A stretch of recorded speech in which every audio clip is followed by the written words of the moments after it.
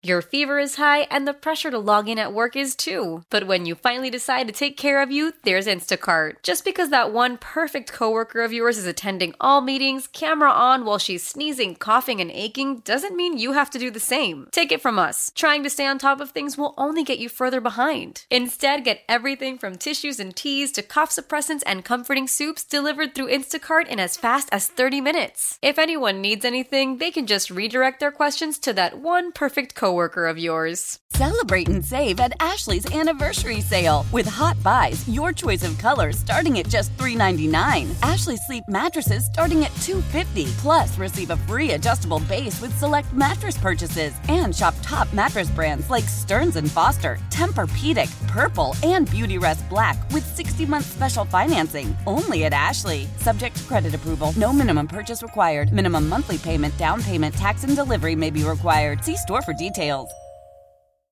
How powerful is Cox Internet? Powerful enough to let your band members in Vegas, Phoenix, and Rhode Island jam like you're all in the same garage. Get Cox Internet powered by fiber with America's fastest download speeds. It's internet built for tomorrow, today. Cox, always building better. Cox Internet is connected to the premises via coaxial connection. Speeds vary and are not guaranteed. Cox terms and other restrictions may apply. Analysis by Ookla of Speed Test Intelligence Data. Fixed median download speeds. US Q3 2023. What's good, baby? It's Damian Barling, one half of D-Lo and KC, and thank you so much for downloading the podcast here. We really appreciate it, and hopefully you're a subscriber of the podcast. That way you get every single episode, every single day, every single interview, every single clip, every single bit of Kings news delivered right here to your mobile device. It doesn't matter if you're subscribing through Apple, Spotify, Google Play. It doesn't matter if you're subscribing through Stitcher or the Odyssey app. You'll get every single episode delivered right here to your mobile device. And if you're using one of the platforms that allow you to rate and review the show, please do, particularly on Apple Podcasts, as I know that's where most of you are listening from. If you could hit the 5-star review, if you think we're worth it, it only takes a split second. And if you could leave a review, that would be great as well. The review's cool. Again, it only takes a couple of seconds to do that, but it literally takes just a split second to hit that 5-star button, man. We really appreciate you for being here with us, and enjoy the show. Hey, Riggs. Yeah.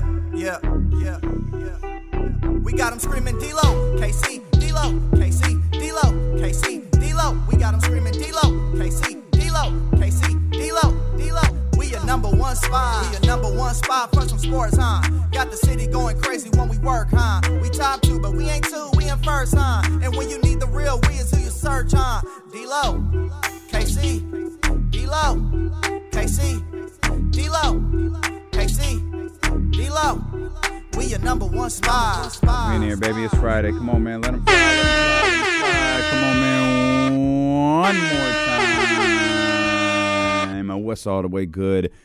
Welcome into the Friday, March 1st edition. March 1st. Of D-Lo and Casey. Remember, even though it's March 1st, Black history is 365 days a year. Don't ever forget that. As is women's history, because yes, I believe indeed. That's what they celebrating today. You could celebrate that every day, or I should say that's what they celebrate here in March. We're happy that you're here with us, man. We got a loaded show for you.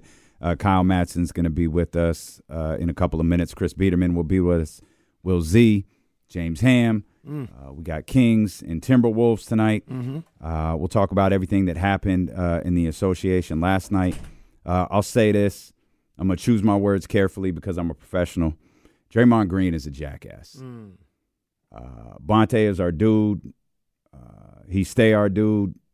And Draymond is everything I've ever said he is publicly. And Draymond is everything I've ever said he is privately. He is the most insecure little man that ever existed. His feelings were hurt because Bonte didn't praise his ass the way he didn't enable his ass the way the rest of these Golden State Warriors do, the way that Steve Kerr has, the way that Steph Curry has, the way that Joe Lacob and Bob Myers and the way that the rest of those guys have.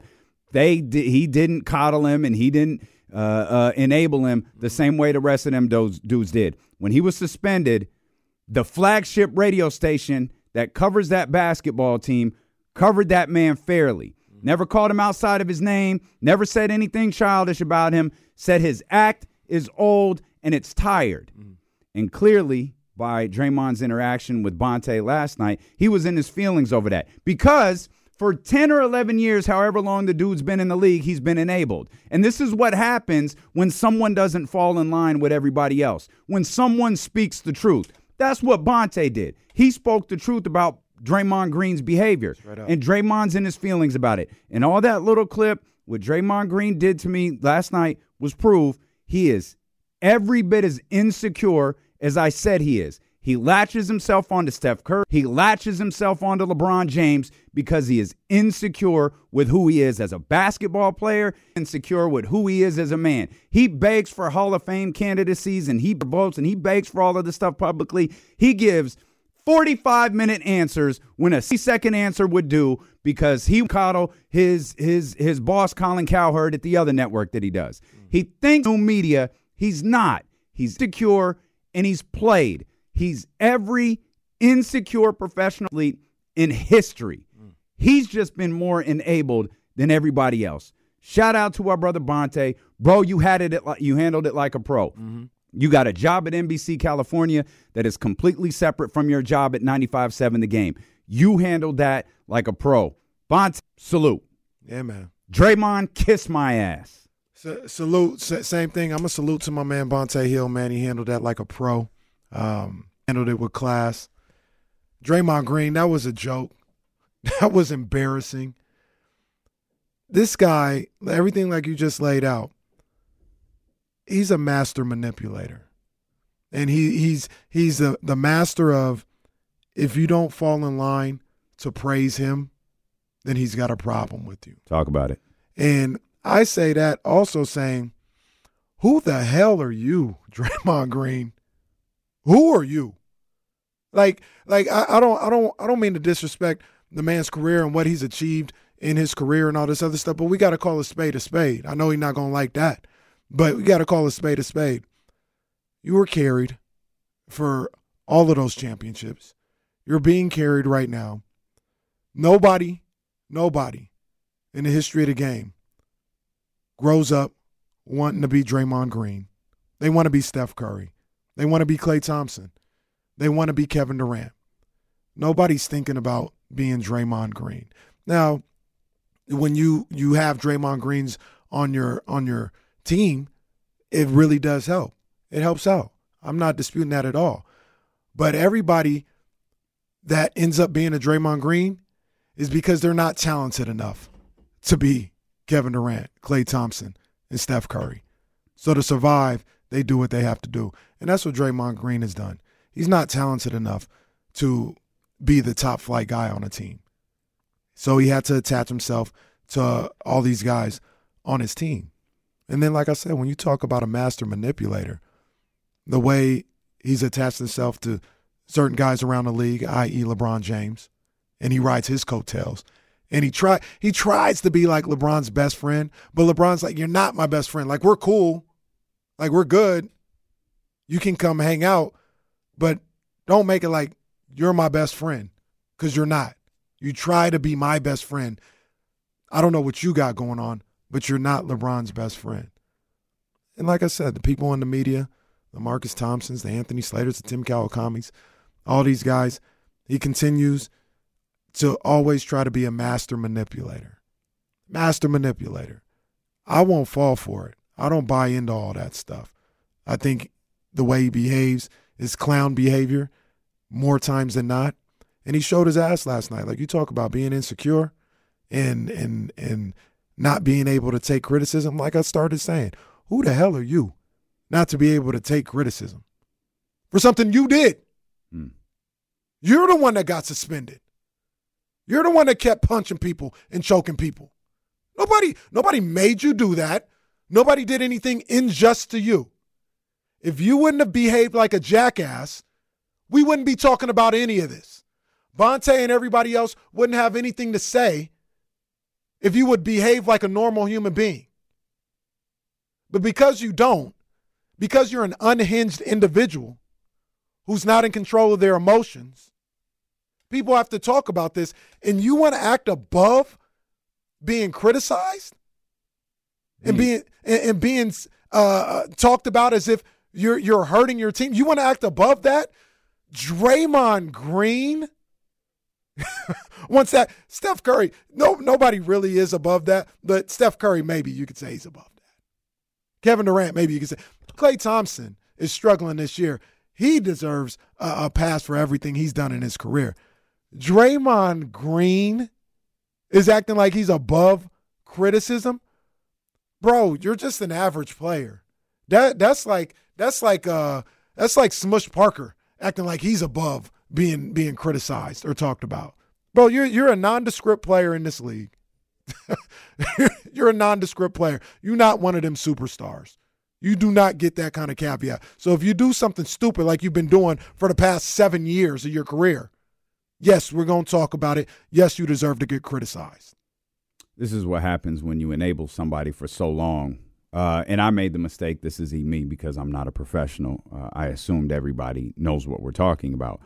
For those that don't, here's Draymond Green with the crew over at NBC Sports Bay Area, led by our man Bonte Hill, of course, who hosts the Morning Roast at 95.7 The Game in San Francisco, following the game against the New York Knicks. Jesse, let's run this real quick. Welcome to Toyota Warriors Post-Game Live.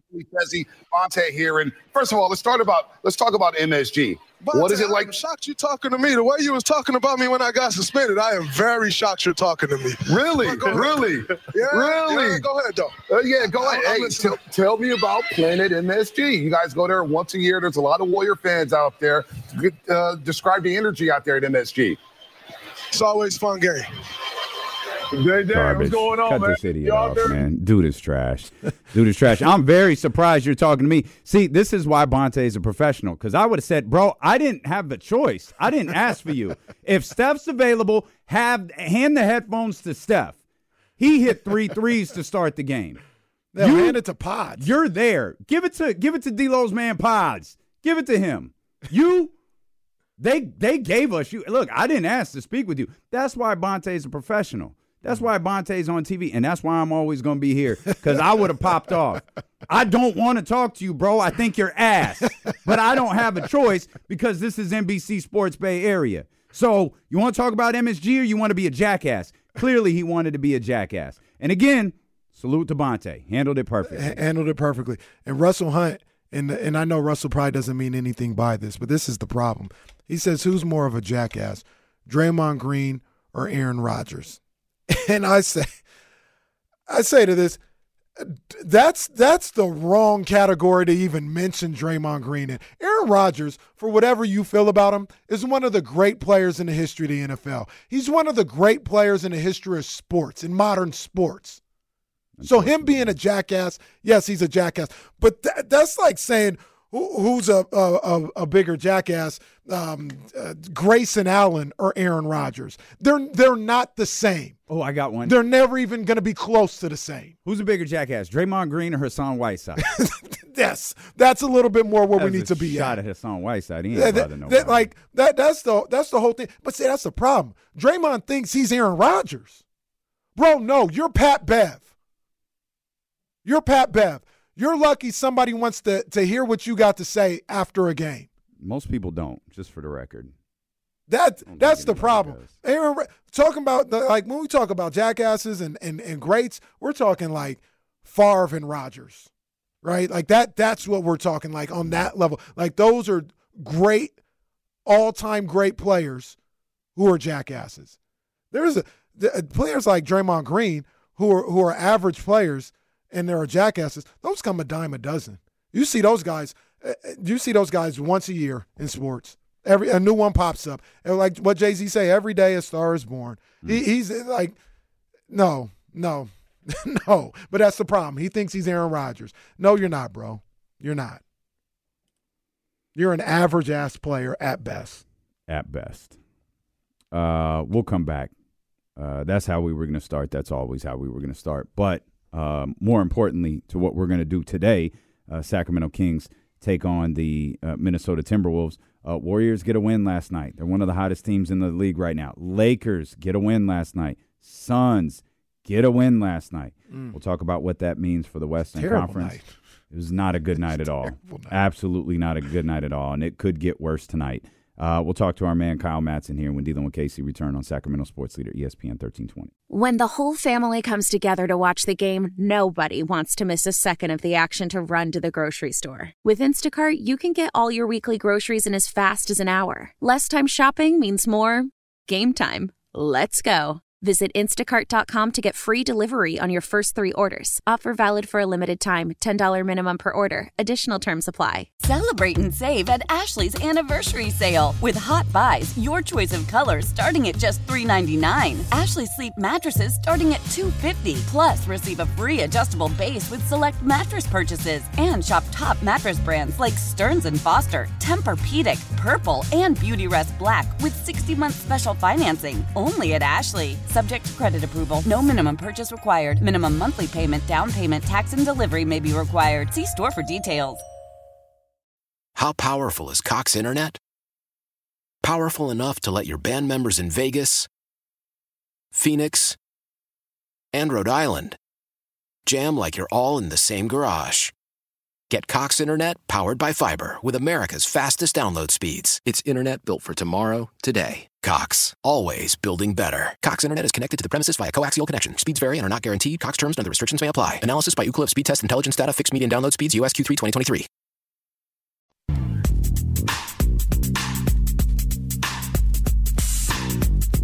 Kyle will be in a second. That's what I was told. Well, shout out Roddy. Other people catching strays too. What Roddy do? No, Roddy just somebody else in the chat got a stray. I ain't gonna say it, man. We've had a long week with those guys. Oh, I saw that message too. I don't know what the message is pertaining to, but I saw that. Well, wait a minute. I didn't see it. It's just context, like we don't have to say, Do I know? You always know. Y'all send it in the group. Benny was out here, man. I'll send it in a group chat. Damn it, Roddy. Well, no, Roddy didn't do anything. Roddy was just like, oh, no. People out here catching strays. And it was a stray. I see it. All right. Settle down. Everybody relax. It was a stray. Roddy, just move on. All right, Roddy, enough. We need to Friday vibe this up a little bit. I didn't even step in the building yet before the chat had gotten on my nerves. If anybody could find Aldrin J, God damn it, send him back to the YouTube stream. Damn, that's crazy, bruh. Kyle Madson's here. Come on, man. Don't be doing that, dog. Hi, Kyle. Kyle in the house. I like that crew neck, bro. Thanks, man. What is that? I don't want to say. Okay. No, it's fine. It's the K-pop group I really like. This is their production group. They make all their own music, and the 3 kids that make the music do this. Are those say the 3 guys? They're straight. Are the adults? What's the name of the K-pop? They're like the most. I don't know if they still are, but yeah, they're like the most famous group in the world. That's K-pop. Yes. Okay. This is not BTS. Are they still the most famous group in the world? Or are they kind of probably, slowed down a little bit? They've got a bunch of guys in the right now because there's mandatory military service in Korea. So they've had their group. A bunch of them have gone solo as into the military and go through that. So, yeah. Yeah, I don't know any of their songs, but I know that you do. You've heard a couple of them on the radio. What radio? Oh, I guess so. Huh? not my radio. Not your radio. Never mind. I haven't ever heard them either because I only listen to 102.5. Thank you. That was good. No, that was good. 1320. That was good. Well, that was good. Noon to 7. Noon to 7. I'm just all D-Lo and Casey all the time. The only reason I really know them though is because they were on New Year's Rockin' Eve like a couple years ago. For sure. Yeah. Scale from 1 to 10. How worried are you about the Kings? What do you mean by worried? Like that they're going to miss the playoffs? No. Well, yeah, that they'll miss the playoffs through the play-in. Like, I don't think they're falling to 11th. No, that I is don't. That would catastrophic. The top 10's about set. The top 10 is set. Not only do I think the Kings wouldn't lose that many games, the Jazz are going the wrong way. Yeah. Houston's going the wrong way. Yeah. They're about a week away. So worried that they are in the play-in and losing the play-in? Yeah, worried. And I guess play-ins are probably pretty close to 50-50. So worried that this season is going to turn into because I think I know people. I think most people losing in the first round. unless there's some crazy context to it where they're playing Minnesota, but, Rudy, Ant-Man, and Karl Anthony Towns get kidnapped, and you're playing some other version of the Timberwolves, and you lose to that team. Well, okay, that's a problem. Other than that, I feel like, all right, the Kings lose in the first round. That sucks. You lose in the first round series.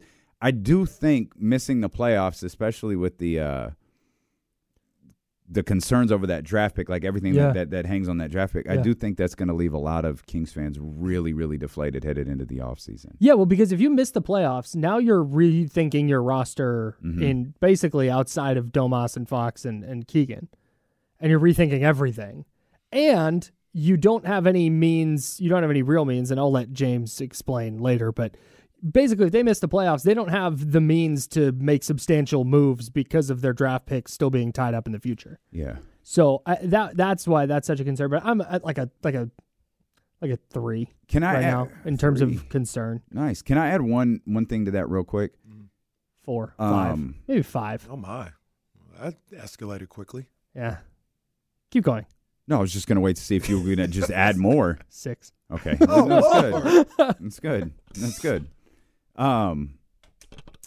What if you talk about rethinking the whole roster? What if in this scenario that we're talking about, they get there by finishing with 47 wins? That's one less than last year. So they basically did exactly the same, except the conference was different. Well, right. The conference is more along the lines of what the conference normally looks like. 48 wins in 20. Let's see. Last year was 23, which means the year before that was 22. So in 22, thank you. 48 wins would have tied you for the 6th seed with Denver. Okay. So 47 wins being the play, that basically means 2 years in a row they were a fringe playoff team. And that to me says at that point you have to tweak your roster. So in a more significant way than adding Chris Duarte and JaVale McGee. So I don't think the amount of wins is necessarily the problem. It's, does this formula with these players work? And that may be a question for them. No disagreement. That may be a question for them, regardless of what happens in the playoffs. Yeah, I think it is. I definitely think it is. Yeah, I mean, it's time to figure out where, regardless of what happens, where you can improve. Yeah. I don't think that this group is coming back regardless of what happened. And what I mean by that is this group coming back. They say they get into the playoffs, they win a first round series, get to the second round. I still think you're looking at this roster all right, how do we get better? What position? Yeah. And major position, I'm talking about one of the starters. What position do we need to upgrade or change to get better? So, I think it's really clear. I think it's very, very clear too. I think it's pretty black and white, kind of how this needs to go. Well, I agree, and it's also it's your only move. Yeah. And I didn't mean to interrupt you. You can say what you were thinking was black and white. No, they're just, who on this team is capable of being on a championship roster, and who's not. At least in my mind, having the current roles that they have on a championship roster anyway. You want to name the name? I don't think Kevin Huerter is a starter on a championship team.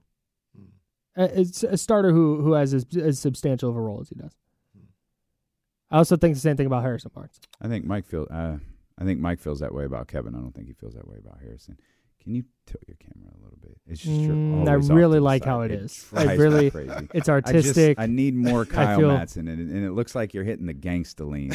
You could turn. That schoolboy cue's got me feeling. You can hit the lean. No, as you should. If you just turn your monitor that way, you could hit the lean pretty tough. There we go. Yeah. I feel good. I feel good about this. Yeah. You Have look I good. tested out the Collinsworth slide in on this on this program? No. It's coming. Wave it off. Wave it off. They're gonna.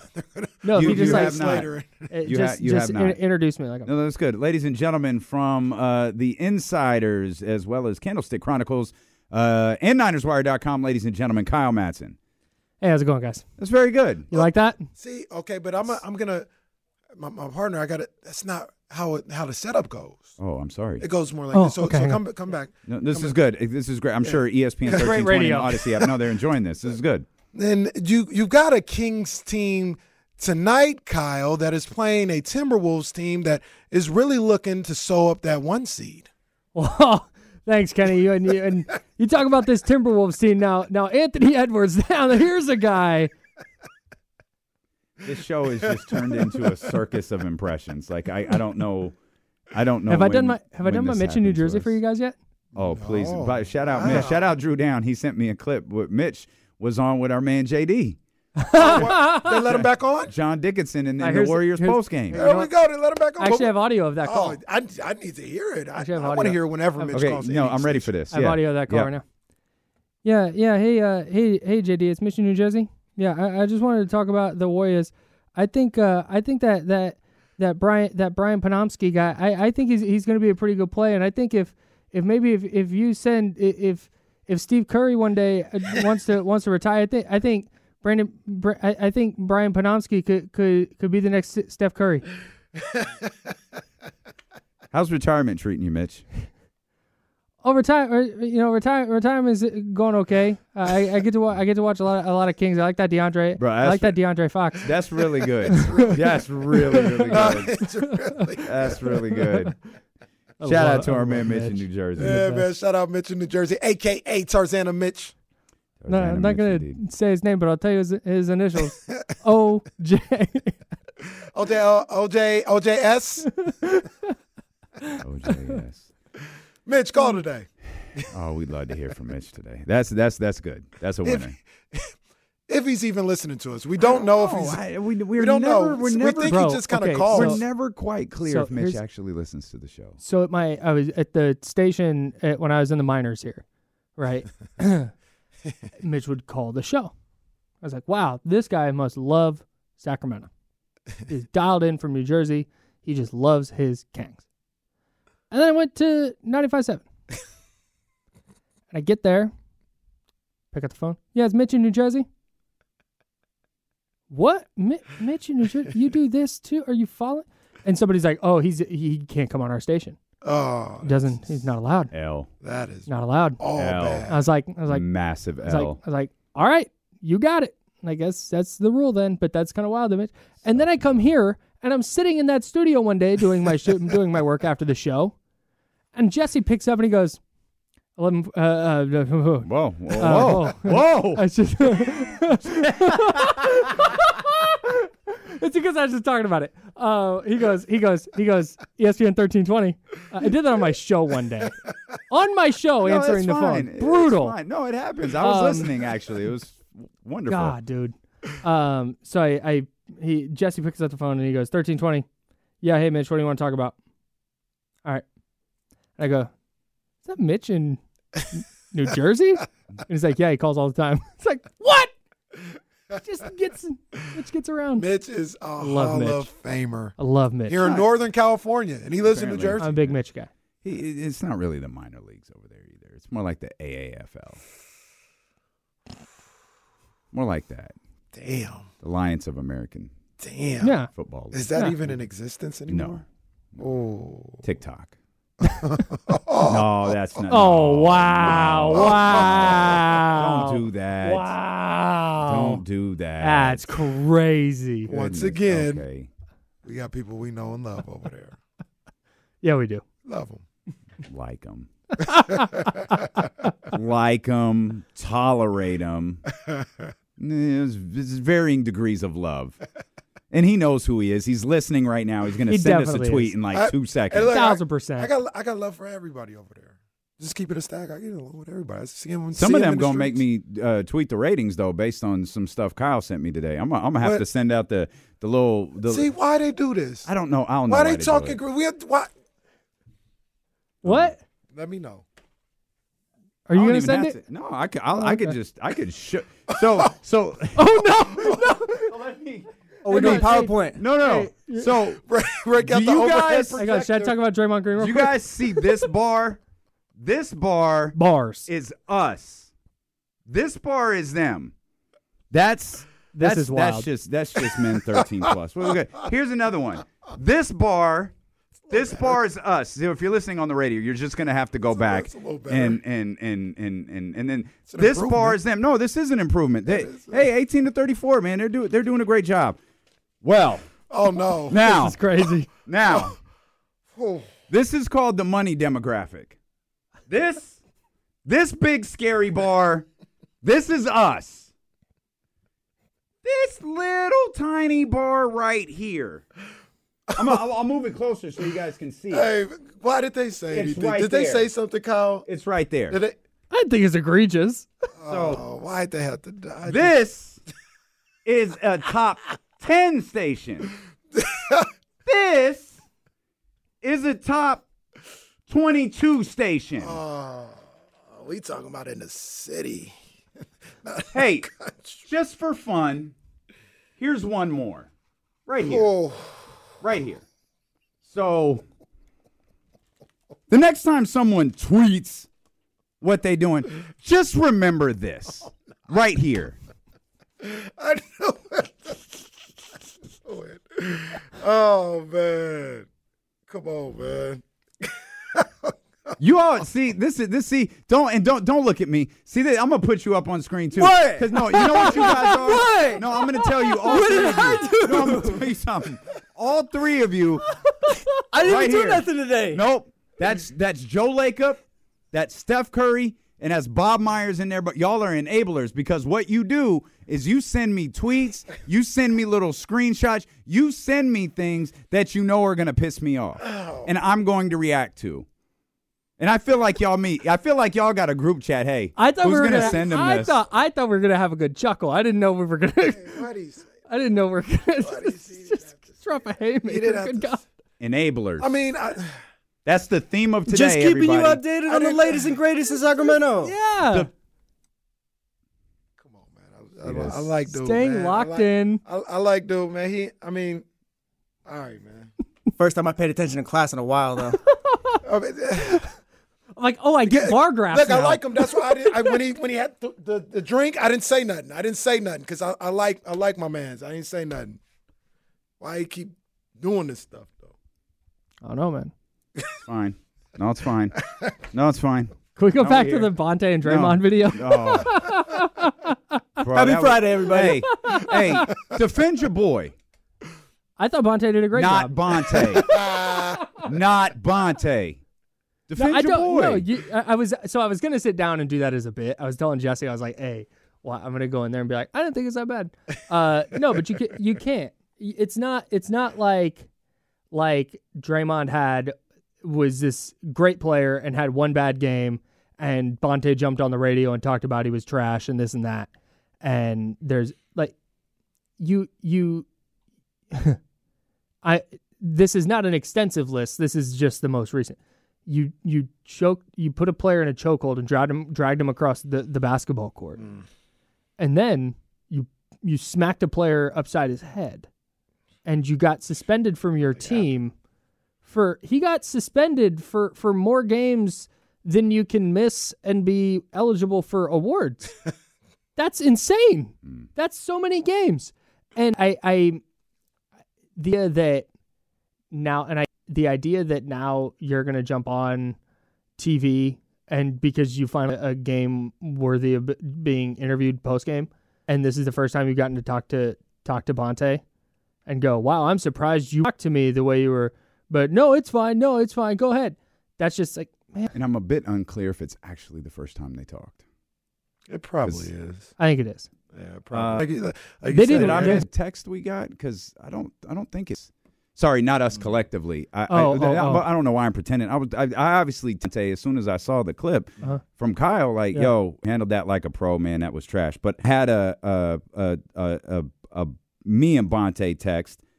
Okay. So I'm sorry. This to me. I said, hey, you handled it like a pro. I said what I said about Draymond, and then he said we just interviewed him 2 weeks. So he was for what trying to do it for the. He was doing a little show, like all this other stuff. Come on, man! All this other clown behavior. That's Draymond's MSG moment. You got Michael going for 60. You got Steph with his 54, and you got Draymond trying to dunk on Bonte. Good for him, man. And it's like So you talked about like the first time like he's had a game that allows him to be on the post game. Number one, it's probably because the real ballers in that game were talking to TNT. Yeah, Steph behind him. Yeah. Like that's one reason why they were talking. The real ballers were out there talking to TNT. Number two, look, man, you had 7 points, 10 rebounds, 6 assists. You know what we would say about Domantas Sabonis if he had a game like that? Domantas Sabonis we had an offensive player. We had a show the next day. Mm-hmm. Yeah, it wouldn't be good. Yeah, it'd be we tough. Clowning this dude. We'd be tough. clowning Sabonis. Well, we wouldn't be clowning, but people around the city, around the nation would be clowning this dude Sabonis for having a game like this. Mm-hmm. And this guy thinks he can talk tough after having that type of game. Mm-hmm. Bro, that's what I said earlier, bro. You like, who are you? You play defense. Smush Parker was nuts. That was crazy. He's Smush Parker-ish. That's crazy. He's definitely Smush Parker-ish. That's crazy. He's a good defender. He's a good defender. Okay. He was a really good defender at one point, but that's long gone. He's really a hack now. How many times did he smack the hell out of Dante DiVincenzo yesterday? Oh, my count was up to 3. Beat the crap out of Dante. Dante was my favorite player yesterday. He was going through it in the first half. He was so frustrated. He hit those 2 free throws or 3 free throws, whatever it was. I think he hit 2 of the 3 free throws at the end of that. Missed the first one. Just left. Just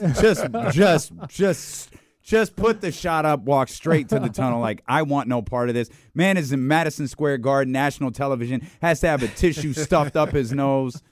And he had been cooking there for a little bit, too. And it's funny, I don't know how much of the rest of the game you got to see. The game was basically the same. The whole, like, it never, fluctuated. Warriors up a bunch. Knicks cut it to 6. Yep. Warriors get it to 15. Yeah. Knicks cut it to 8. Game. Warriors get it was the so whole funny. game. The whole time. The biggest thing with Draymond Green is, like the great LeVar Ball once said, stay in your lane. You trying to talk like you one of them ones and you're not. Like if you would stay in your lane and just be a hard worker, a try-hard type player, nobody would say anything about you in any way. But when you get out of your lane and you try to talk like you him, that's when we got to remind you you're not him. Like, stop talking like that. You're not him. You're not one of those guys. Yeah. And that's the whole thing. I promise you. That's what we haven't said anything about Draymond in weeks because he stayed in his lane. He ain't done nothing out of just stay in his lane. I'm back. I'm putting my head down, working hard. He did have a very awkward video that we got wind of. The video. I'm not reenacting that video. Yo, you know what video I'm talking about? The Draymond Green video. Where he was doing the thing. Oh, he's doing the sign language. Yeah. Well, that was another case of him not staying in his lane. Paul George is 10 times the player you are. I don't care about no rings that you got off the coattails of KD, Steph, and Clay. Shut your mouth. Paul George, there's people. Kiyan Anthony is out here talking about Paul George is the GOAT over his dad, Carmelo. Ain't nobody saying that about Draymond. Know your damn role. You are not Paul George. Draymond's kids can't even find him. Hey, Dad, you're in the man cave. I mean, that's a shoot.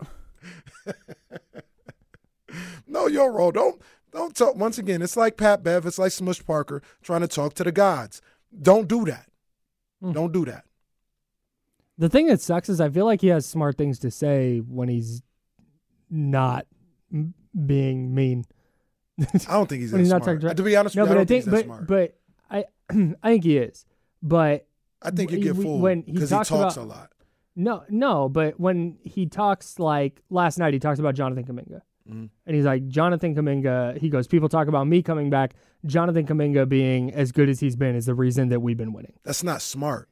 No, but that's looking at the way, like any doofus can see that Kuminga playing well. But if he's a doofus, if you're a doofus, you're going, what? People do this all the time. I'm not gonna call anybody else out. People do this all the time where you go, wow, look at, since Draymond Green came back, what are we going back to the doofus? Draymond, everyone else. I'm sorry. Oh, people go, wow, since Draymond came back, look at their defense, and it's like, yeah, it's because of Kuminga. And respect that he's capable of doing what you're talking about, where it's, hey, this is not me. Like, this is all these other guys.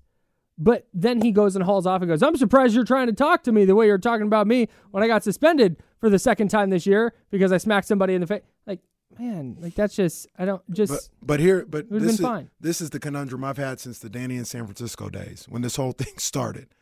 And not saying that you said this, but Draymond will go on the podium and say, man, really, Kuminga, the way he's played has really helped us, elevate our game as a team. Mm-hmm. Oh, man, that basketball IQ of Draymond. Oh, boy, I'm telling you, that's the smarts. That's the smarts that you just can't get anywhere else. What are we talking about? Yeah. That is not earth-shattering stuff. You're more tuned in, I think, than either one of us are. Uh-huh.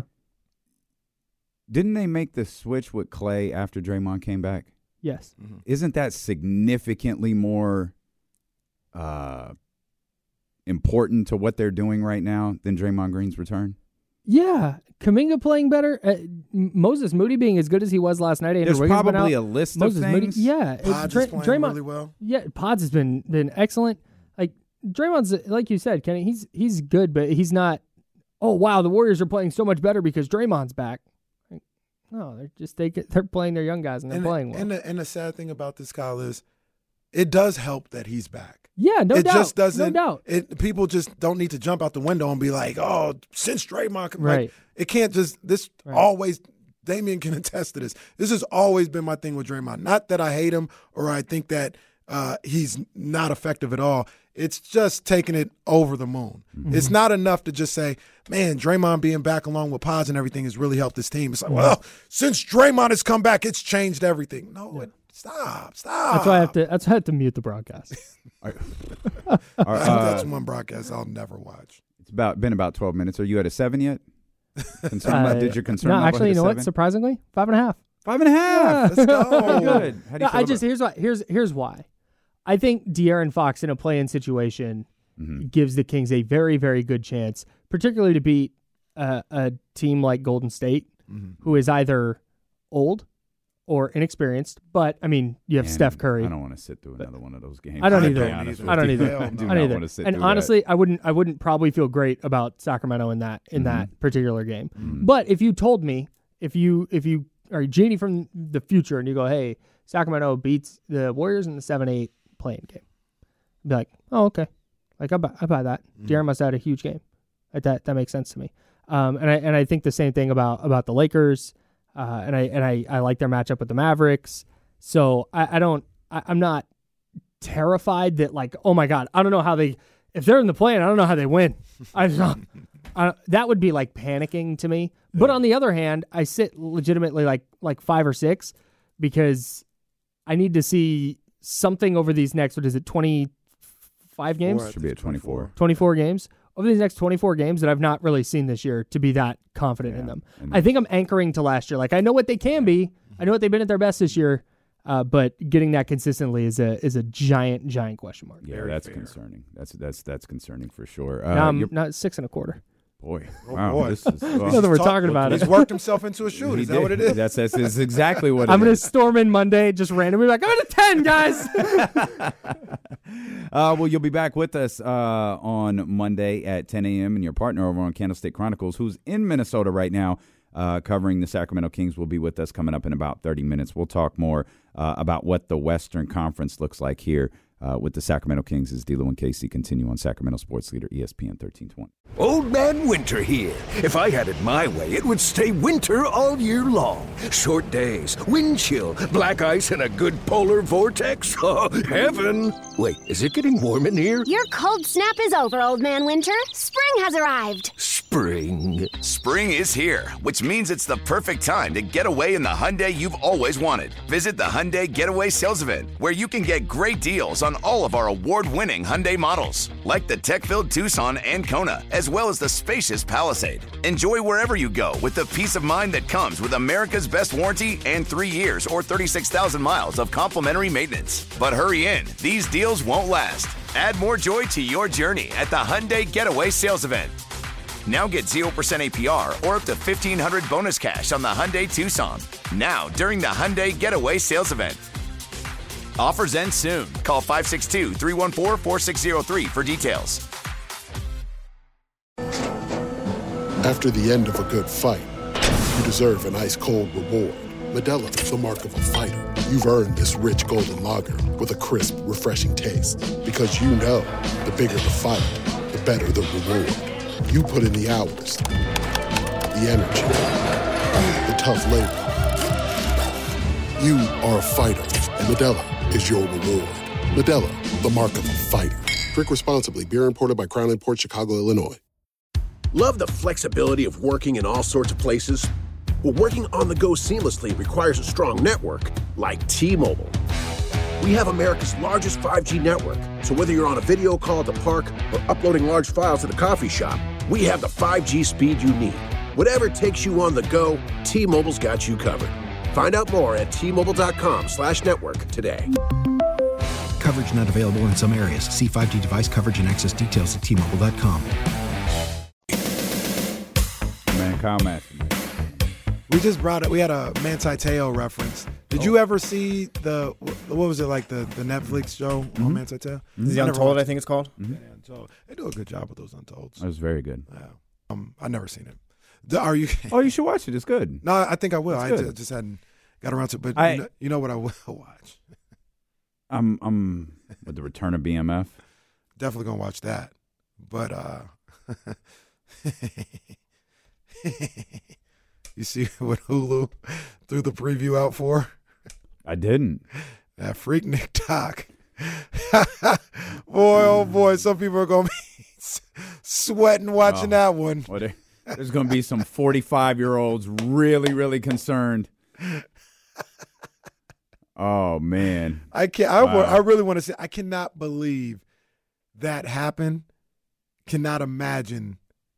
They tried to recreate it, I think, like 5 years ago. That is a swift no. We're not recreating that. For those not familiar with Freaknik, Google it.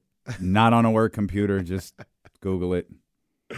Yeah, that could not be recreated.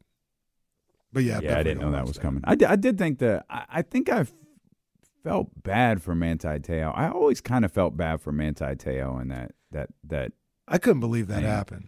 It's so. I mean, I had a lot of questions. Like as it was happening, it was something I couldn't like comprehend. Like how? Mm-hmm. Yeah, I just don't know. I don't know how that happens. I still have questions. I still am so curious how something like that happens. But I don't. You know, I'm not judging. I did walk away feeling some sympathy for Manti Te'o because obviously his name is a punchline. Do you think? At this point. I think I know where you're going to say with this. Do you think that would have been as big of a situation if he went to Mississippi State?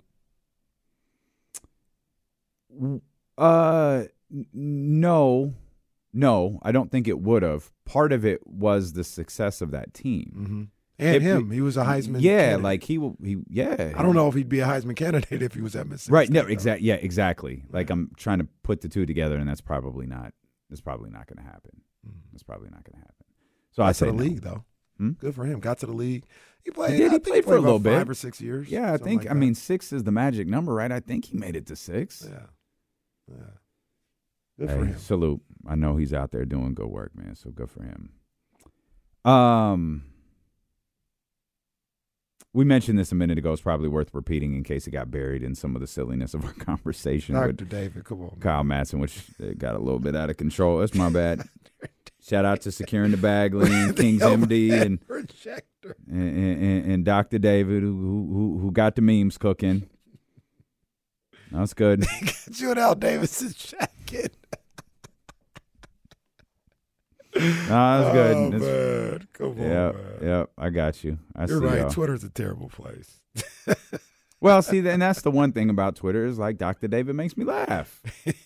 Dr. David is funny. Securing the Bagley's funny. Actually, Securing the Bagley is a good basketball follow too. I don't know if he's securing the Bagley. Yeah, he went back to securing the Bagley. He was securing the beam. Yeah, I think he might have changed. He's just Bagley now. So he's beaming, but he's securing the Bagley on Twitter. He's a good basketball follow. Yeah, I should follow him. Shout out Securing the Bagley. I don't think I follow Securing the Bagley. I'm gonna follow him right now, man. Did we say we got the link over to Biderman? Yeah, I sent that earlier. Okay. Follow Friday. What's that? Said follow Friday. Okay. I remember giving shout outs on Twitter. Yeah. Oh. Follow Friday. That's how a lot of people got their followers up. They put like 7 to 10 people in a comment, be like, follow Friday, and people would just follow from that list. Okay. Well, back in the early Twitter days. I never participated, which is why my Twitter follower count is so low. No bots. No, I don't think your Twitter follower count is low. I don't think you've purchased followers. Well, there's that. People do that?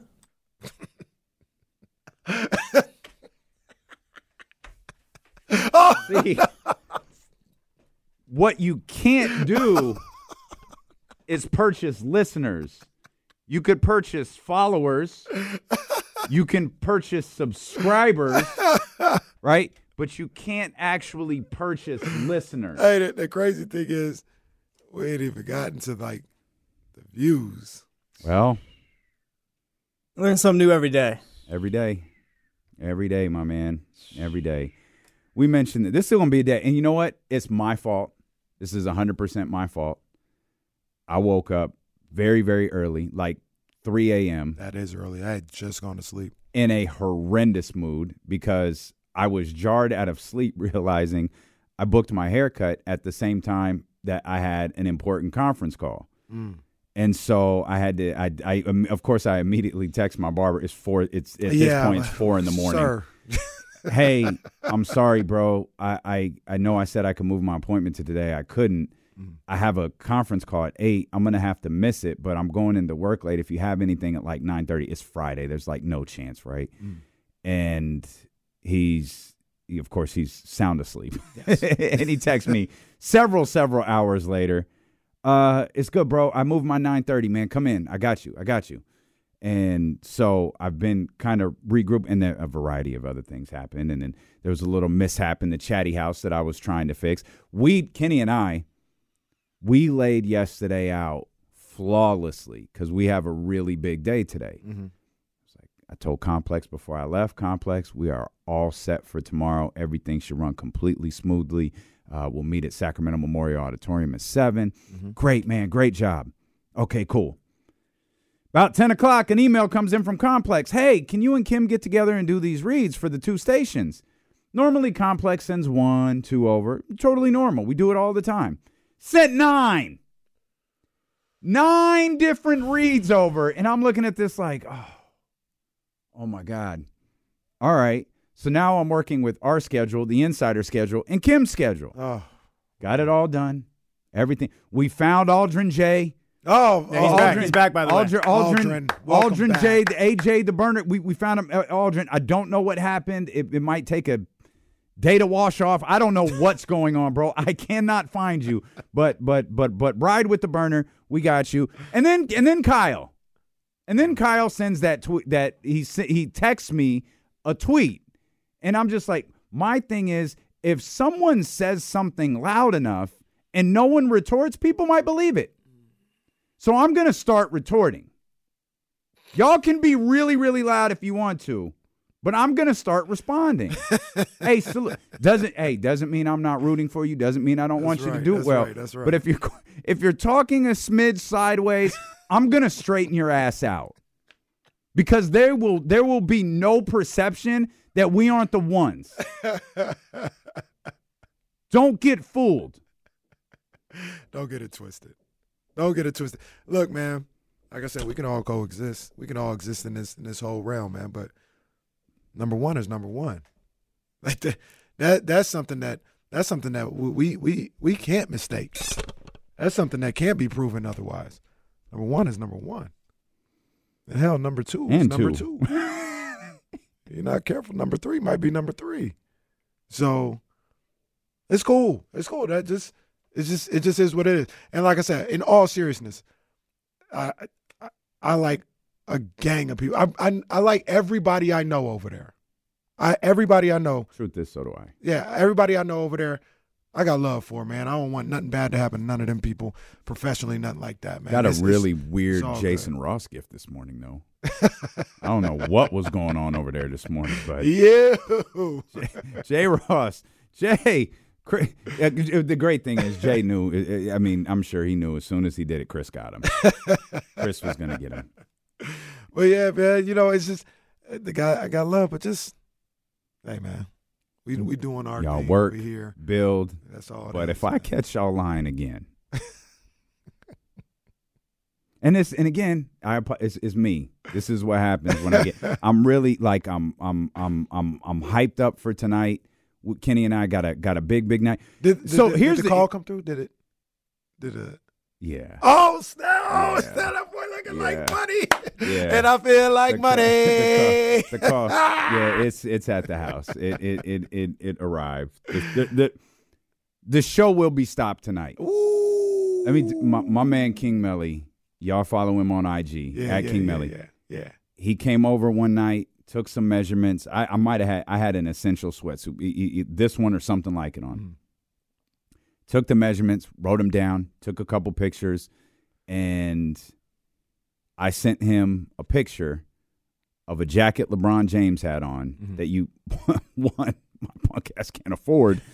Two, it's not, you can't even buy it. Yeah. He was like, oh, I could do that. Mm. And when I tell you, he replicated that jacket to a T in a flawless fit. Man. Come on, man. Y'all are not ready for this. Come on, man. I feel like money. And I didn't even tell you about this. He made me a black suit, too. Ooh. That boy is the one. Yeah. He right here in Sacramento, too. Yeah. Shout out King Melly. Shout out to him, man, out here doing that work. He is the one. Yeah, man. He is the one. So yeah, show will be stopped tonight. Yeah, D-Lo and Casey, we're gonna look like. So I went, D-Lo, y'all gonna see us tonight. Believe that. But we'll be at the Sacramento Memorial. So I'm already charged up for that. And now, we don't have just one sports station hating on us. We got another hip hop station hating on us. Why? Already? This is shoot. What? That's why we can't talk tonight. Oh, yeah. They hating again. Like they sent like a follow up. Like, hey, remember what we said? No, they didn't send a follow up. But we've never told our people this. Yeah. We got every damn radio station that doesn't fall under the Odyssey umbrella, and maybe one that does, scared to death of us now. That really is the case. It really is the case. We got these boys shaking. They said we put our legal team on this, and D-Lo and Casey can't say a word on microphone at this show. Okay, radio's so weird, bro. Like, seriously. They shook. You, like you said, you ain't never heard us say that about anybody. Sports, hip hop, and that's fast, you guys get it how you live. You know what I mean? Because we do what we do. They had their legal team look at this and said, no, don't let them talk. They can't talk. If you don't like it, just step it up. That's crazy. But it's over. It's over. There's nothing these people can do. I hate some of these people so much. There's nothing these people can do. I look at the landscape, and there's a couple reasons why there's nothing these people can do. Number one, because we're just that good. Number two, I think I could speak for Damien too. We're so paranoid of falling off that we ain't gonna stop working. We absolutely like that's just what it is. Like, man, I don't want to go back, or I don't want to be. I was hot a couple times a few years ago, and now I got lazy, and some new D-Lo and KC then took my spot. I can't have that. Mm-hmm. So I'm always gonna be hungry, and that's the I thing. ain't never taking nothing for granted. So because of those two things, these people know there ain't nothing we can ever do because they ain't never going to fall off. They ain't never going to sleep at the wheel. So it's over. You know what the one thing that bothers me about what you just said, and we're just going to talk about ourselves for the next 4 hours. Other people do it. There should be another D-Lo and Casey on the way. But I don't think none of these people is ready for it. They ain't gonna take that chance. One of the people that I know and that I've talked to, I told him, like, yo, that's the move. That's the move. I've said it multiple times. And he'd be like, man, they ain't gonna do it, dog. I was like, I know, but I'm just telling you, man to man, like, cause you my guy, and I'm not ever trying to, hey, I want to see everybody win. I'm telling you straight up, that's the move that needs to be made. And he's like, I know, but they ain't never gonna do it. Like, all right. You know where the next D'Lo and KC will come from? Right here. Simple as that. Find them. Simple as that. They out there. Shoot, find them. We know who they are. Mm-hmm. Coach JT, I see you. Mm-hmm. Yeah. It's a process, and I love everything this company has done for us. Mm-hmm. They move at a snail's pace. They get things done. Mm-hmm. They just don't get it done when we want to. That's all right. Just wait with us. So we'll, with us. No, we ain't forget. We ain't forget you. We'll let them over at V101 hate and be scared. That's crazy, man. We done broke bread with these people. Over at 1140, be scared. Hey, y'all do you. We're gonna be here. We're gonna get your attorneys to look over this document and this document, because I guarantee you the next time that show come around, ain't gonna be no questions. No. Ain't gonna be no questions. You're gonna be boxed out. We sold out. We sold out a 90s R&B show 2 weeks in advance. Shout out to our man Dwight Murphy. Mm-hmm. Big ups to him. Did an amazing social media production. When that promotion ramped up over on KSFM 2 weeks in advance. Mm-hmm. Sold that joint out at the Sacramento Memorial Auditorium. Straight up. It is what Coming up next on How Great We Are. Hey, while he's in, I would shout out to Tone, because Tone, I be having conversations with Tone. He always looking. He always got his O2. So shout out to Tone. He always making sure. Tone a real one. He making sure ain't nobody doing nothing funny, doing nothing sneaky. So shout out to my man. He always watching. You're listening to D'Lo and KC on KIFM, West Sacramento 98.5 FM, KRX QHD2 Sacramento, ESPN 1320, always live on Odyssey app, live on Twitch, YouTube, and Twitter as well. We even got Jesse working for 2 stations now. Every day at 5 o'clock, Jesse's over there in studio. Come get your Disneyland tickets from me. Oh, hey, man. it's good. But hey, boy, we got some things. Oh man, hey.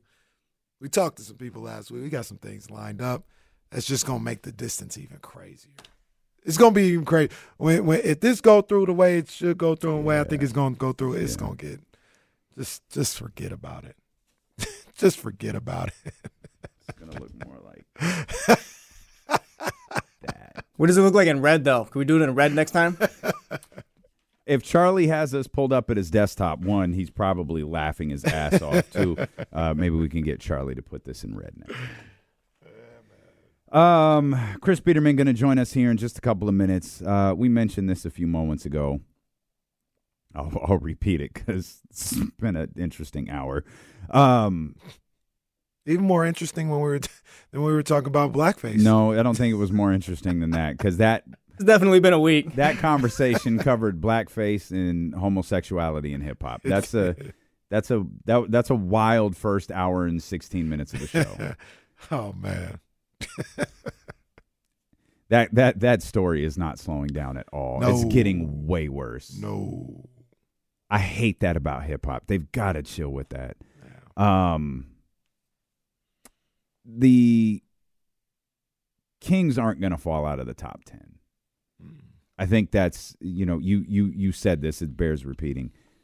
The Kings are going to have an opportunity to get into the postseason, whether it's finishing top 6 or through the play-in tournament. Mm-hmm. The top 10 teams are pretty set. The Kings are 7 clear of the Jazz right now. The Warriors, who I think are in the 9th spot now after last night. Oh, they might be in the 10th spot because the Lakers won too. They're clear of the Jazz by 5. So the Lakers and Warriors are clear of the Jazz by 5. But I said earlier this week, we're not quite ready to put the Lakers and Golden State into the conversation with Sacramento, Dallas, New Orleans, so on. It's getting about that time, though. Mm-hmm. It's getting about that time. Golden State is on a tear right now. They're playing terrific. And the Lakers are playing well. Dodged the bullet last night, boy. I was watching into that. That like, was please. Bro, I was rooting for Jordan Poole something tough last night. Now it just makes me sad to watch Jordan Poole. I mean, he had a good night though. Well, he did, but the overtime got. Yeah, that wasn't good. Overtime was bad. That wasn't good.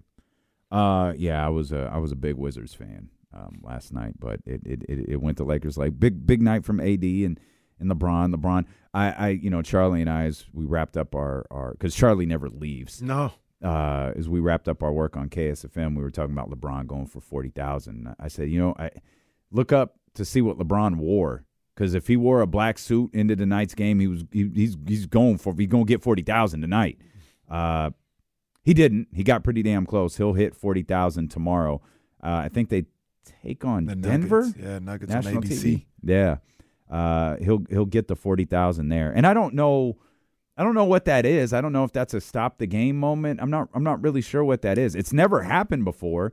Yeah. There's certainly historical significance to it. I think you probably just put up a graphic for it. You already broke the record. They're going to want the ball. I think maybe not in the middle of the game, but on the following commercial break. You know how it goes sometimes. Like they call a timeout, you go to your huddle, all this other stuff. As they come out of the huddle, the LeBron James scores just table, became they give him the ball. He raises it up to the crowd. Off the top of your head, in Denver? I think it's in L.A. Oh, no, I don't think that's what's happening. I think they'll stop. Yeah, in L.A.? Yeah, I think they'll stop. And like when he scores the bucket? Yeah. I don't know if they'll stop when he scores the bucket. I think it's going to be on the first stoppage of play, like the next commercial. And coming out of the commercial, they'll announce it, standing ovation, first player ever to score 40,000. Yeah, it's not like Michael Malone's going to call timeout right there just to acquiesce to everybody. You think that record's eventually become maybe unbreakable if he plays 3 more years? Because he hasn't. The way he's playing? That's what I'm saying. He hasn't really slowed down, like at least for a normal player. Yeah, it absolutely could. Like, what if he gets to 45,000 or something? I don't even know if that's too crazy to get there, but I can't imagine somebody else having the career that LeBron has. KD is the closest, right? Probably. And I think he's at 28,000. Yeah.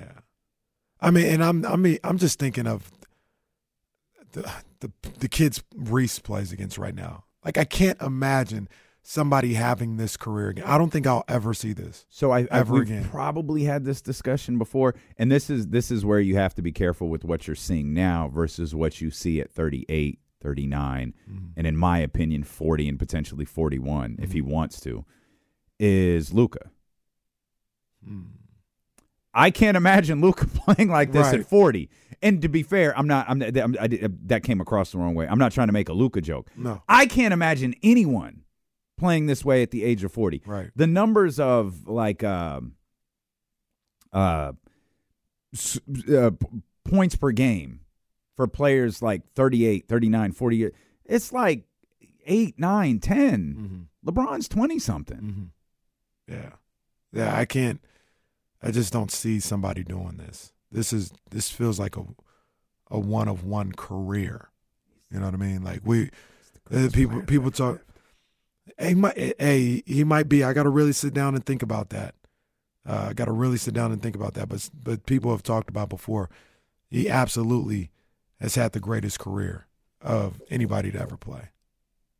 So there's no.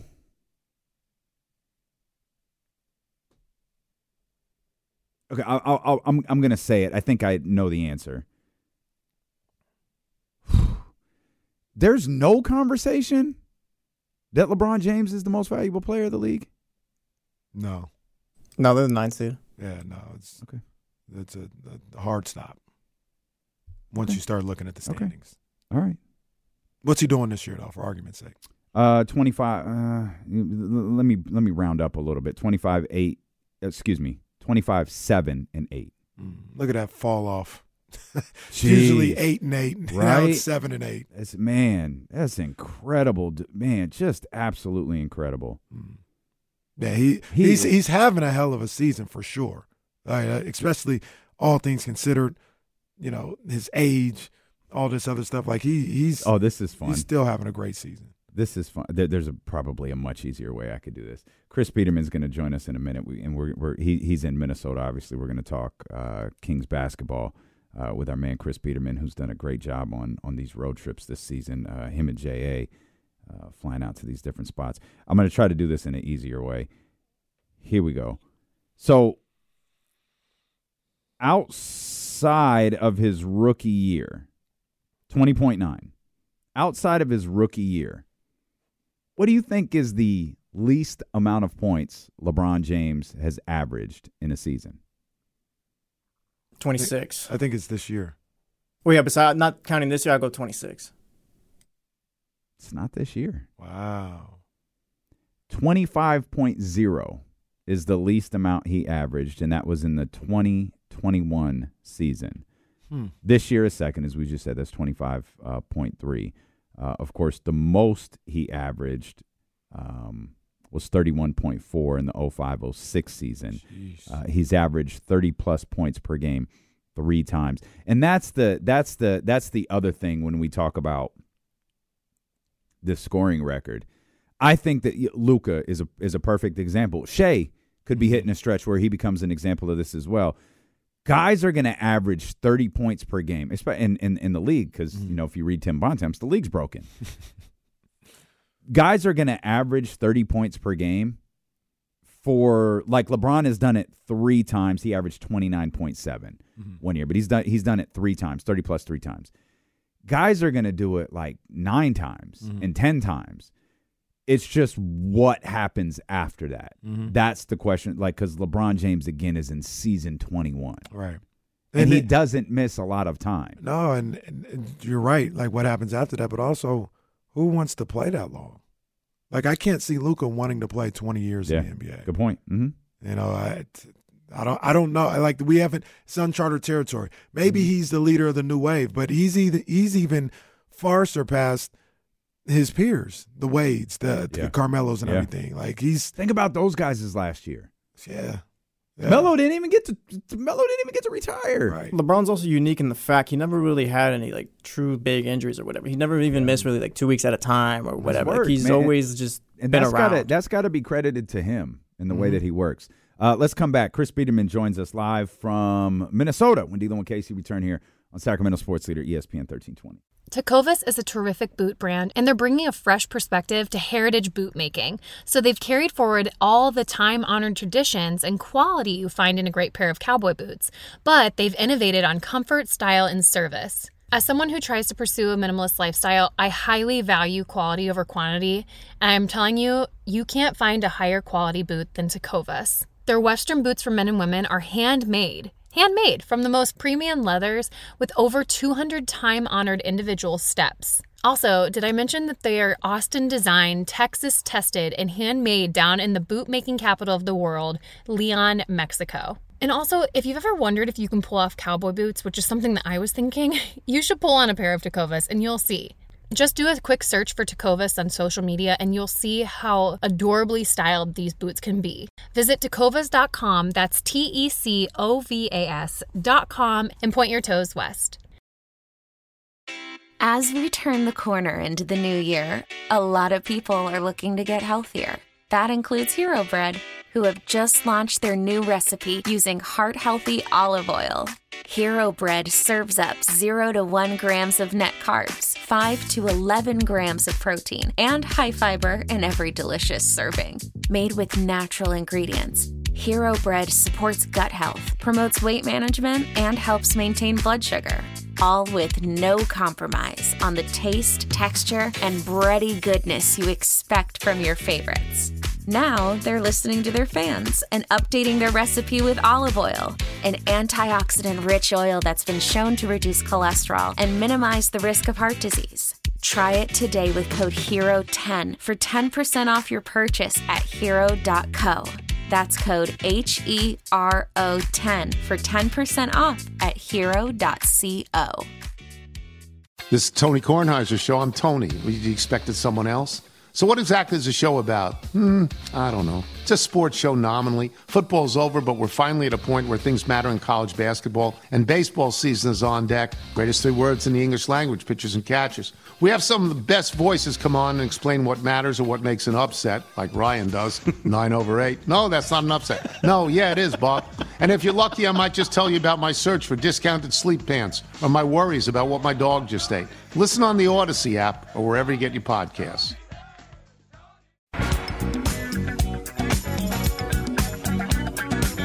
We are back here with our man Chris Biderman.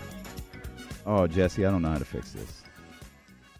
I think I broke it, Jesse. Oh, I got it. Everything's fine. Back. Everyone's fine. Chris Biderman, live in Minneapolis with us here. We were just talking road trips and cities there during the commercial break, man. Happy that you're with us. I asked your partner over on the Candlestick Chronicles, Kyle Madson, about this earlier. I'll ask you. What's your concern level on a scale from 1 to 10 with Sacramento and how this season may turn out for them? I think it's relatively concerning. You look at all of the teams that, there's that bunch of teams that are in that sort of 5 through 8 spots in the West, and they're all separated by 2 or 3 games. The Kings over the last 10 are 4-6, and among that group, that's the worst record. So I think it's fair. Look, you got to be concerned because you got De'Aaron Fox banged up. He's been banged up for a significant portion of the season now, whether it was his ankle early on in the year, his shoulder sort of midway through the year. He talked about needing some time during the All-Star break to get that shoulder healed, and now he's dealing with the knee issue. And we'll see if he plays tonight. I saw him at shoot around.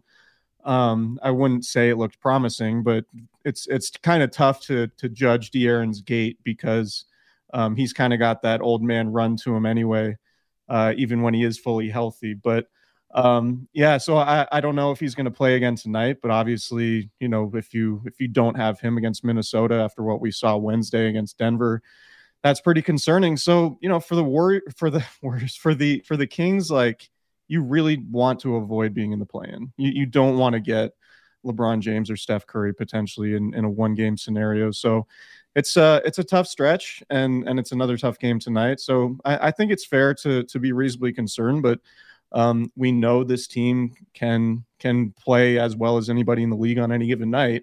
It's just the inconsistencies that have been sort of costing them and have been the story throughout the season. So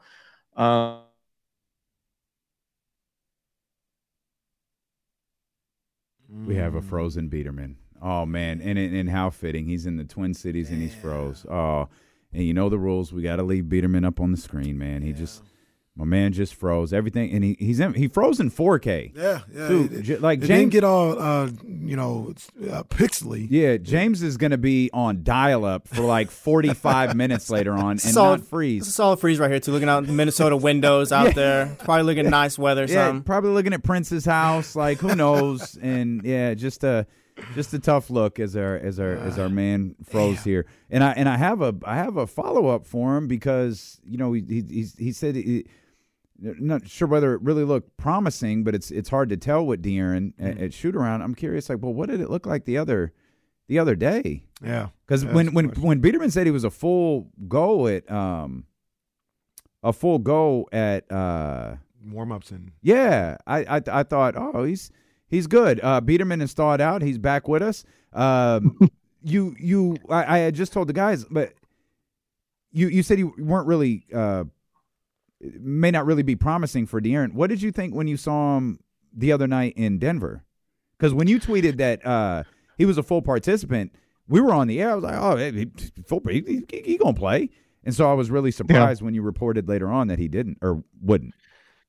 Yeah, it's hard to say. Like like I said, he's kind of got that old man gait to him even when he's healthy. So he's kind of got that herky-jerky.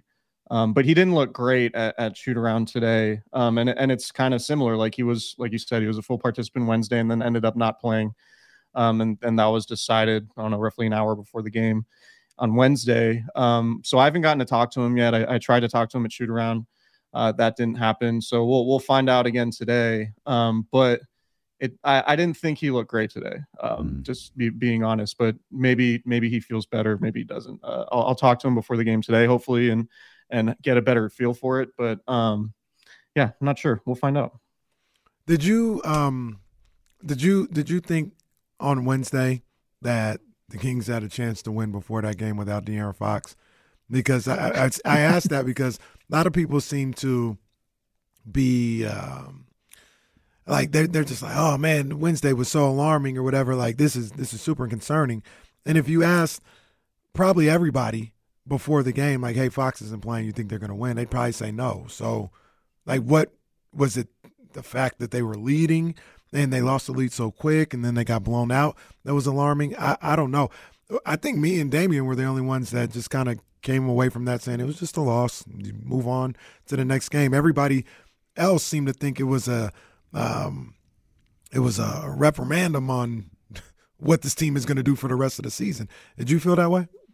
No, I didn't, because I thought the Nuggets played really, really well. And you look at the stretch that they've been on recently, since the Kings went to Denver and beat them in the last game before the All-Star break. They've been the best team in basketball and look like they're in championship form. And frankly, that looked like championship type basketball that they played against Sacramento in the second and third quarters of that game. And it also happened to come when De'Aaron Fox was sidelined. So if you're wondering whether or not the Kings can beat the Nuggets in a playoff series, then I think it was alarming, just given how good the Nuggets are. It's less about the Kings. But after the game, there were pretty clear signs of frustration in the locker room, and I wrote about it a little bit for the B. Like Kevin Huerter had mentioned, I asked him about the second and third quarter and what went wrong, and he said, I wish I was out there more. And Kevin is usually pretty measured in what he says, and it was, I haven't had a chance to follow up with him yet, but it was an admission that he wasn't exactly happy with his minutes in that scenario. And I've talked to him earlier in the year, and he said, this year is a roller coaster, and obviously his numbers have been inconsistent. He lost his starting spot. I think it was late December through 5 games in early January.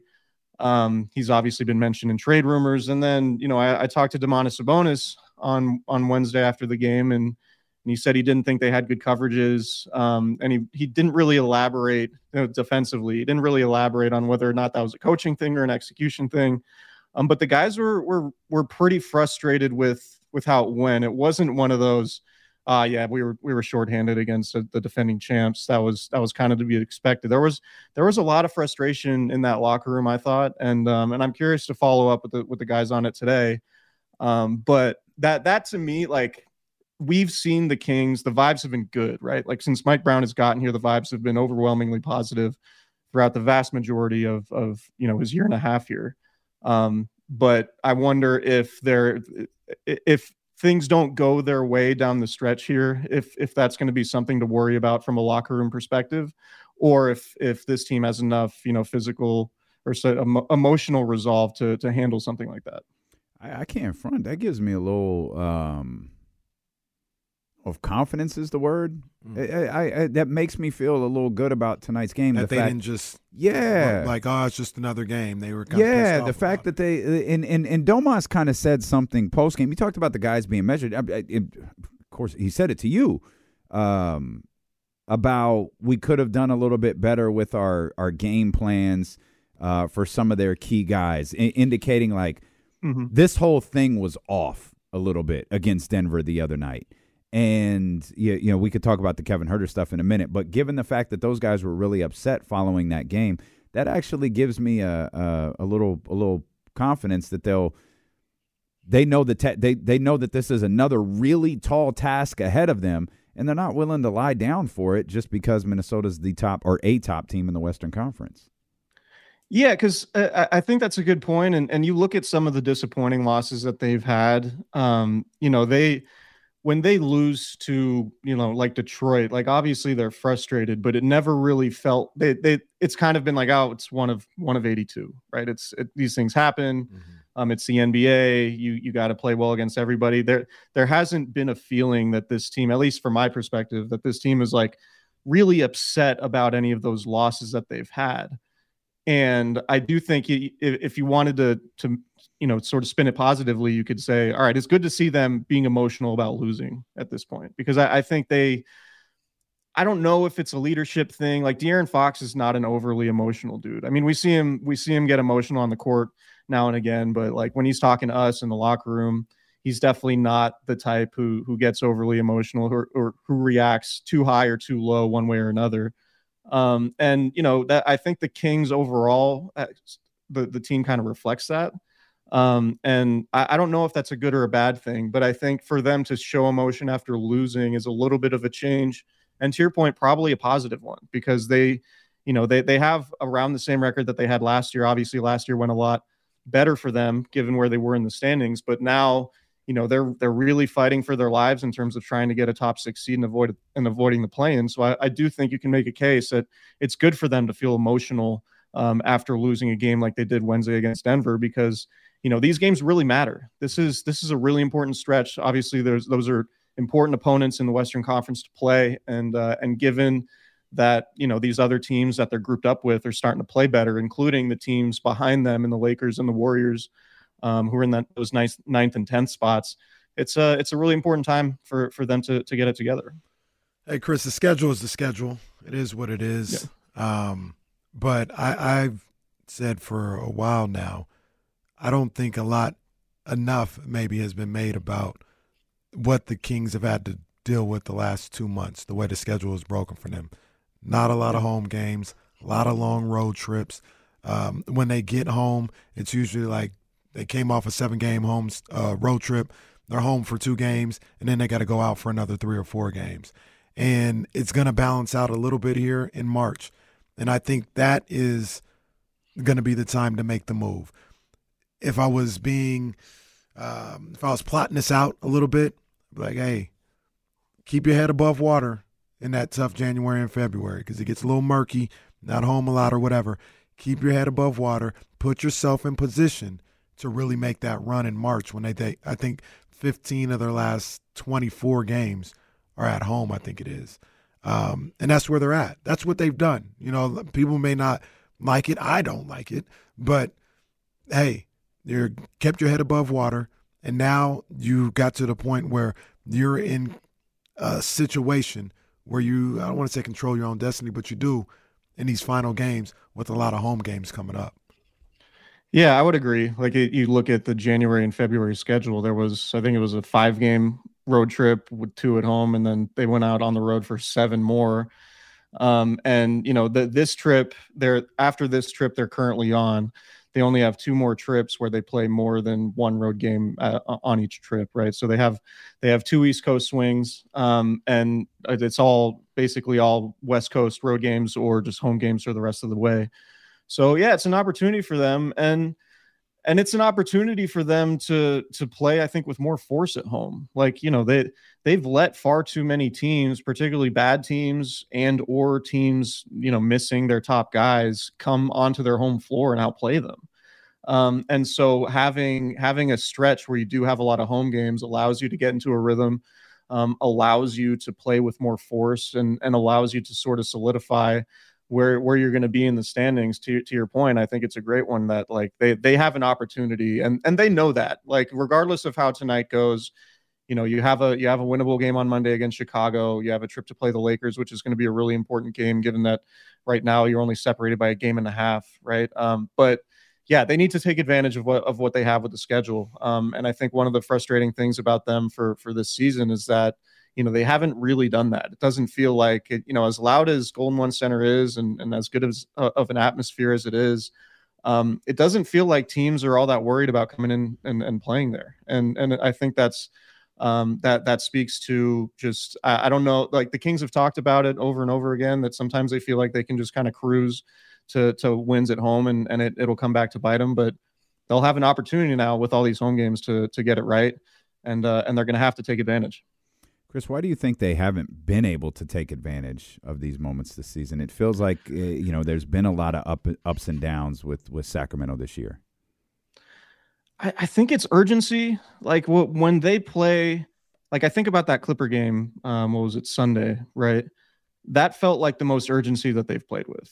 And when I say urgency, how that manifests is like physicality on defense, getting out to 3-point shooters, not getting burned by dribblers to the lane where the defense has to collapse and then you leave shooters out open on the perimeter. I think it's just kind of an urgency thing.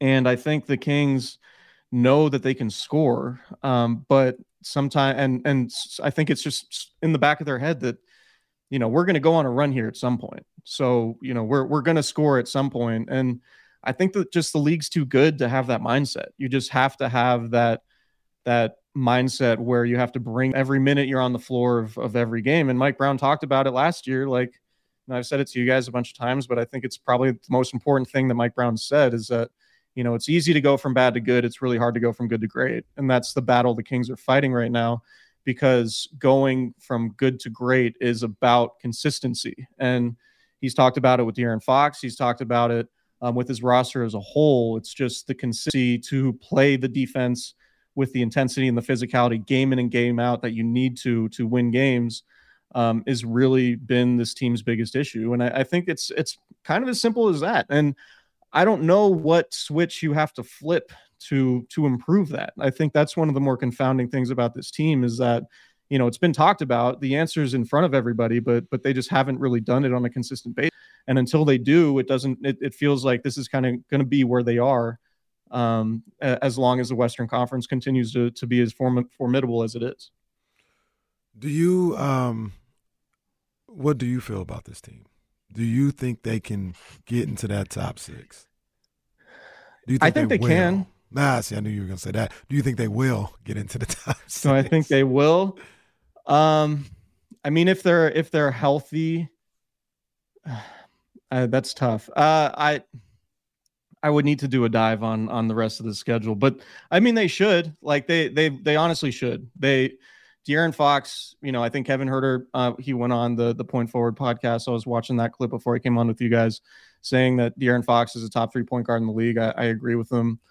I think, what Domantas Sabonis brings them offensively is obviously, he's one of the most important offensive players in the league when you just look to the value to his team relative to, what the team does and what the team relies on.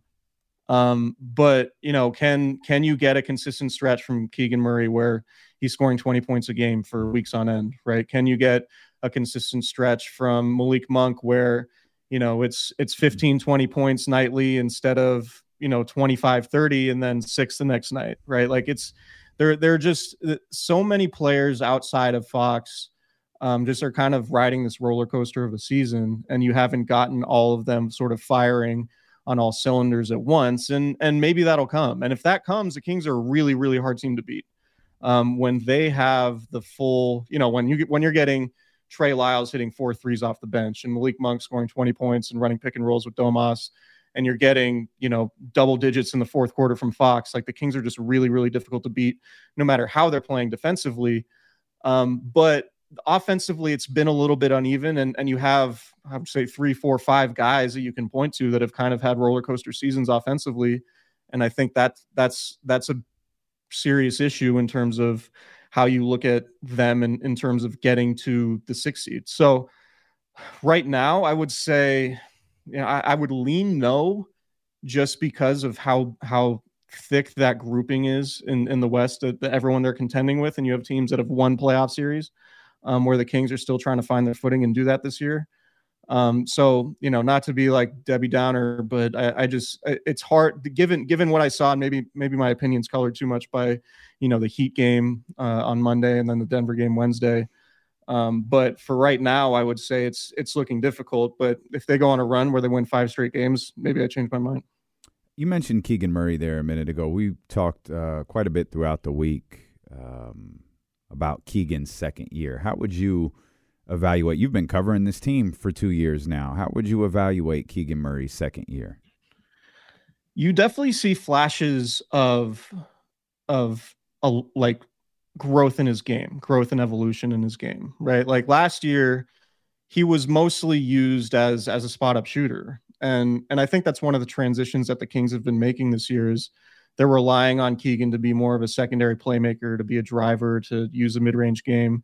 And the cost of that has kind of been to Kevin Huerter, right? Because Kevin Huerter was getting a lot of dribble handoff stuff, a lot of pick and rolls with Sabonis, and now Huerter is sort of the guy that is on the other end of Keegan Murray getting more opportunities on offense, and that's one of the transitions the Kings are going through overall. But I would say Keegan, it's the flashes have definitely been there. And his game is far more well-rounded offensively than it was. And I think that all goes back to Summer League. And that was the main talking point when Keegan was playing really well in Summer League for those 3 games, whatever it was. But I would say the consistency is the thing, right? Like when you don't have De'Aaron Fox Wednesday in Denver, you look at the first quarter and you say, oh, Keegan's aggressive. Like maybe if Keegan scores 30 or 40 points here and is hot from 3, like maybe the Kings can make this a game and make up for what they're missing without De'Aaron Fox.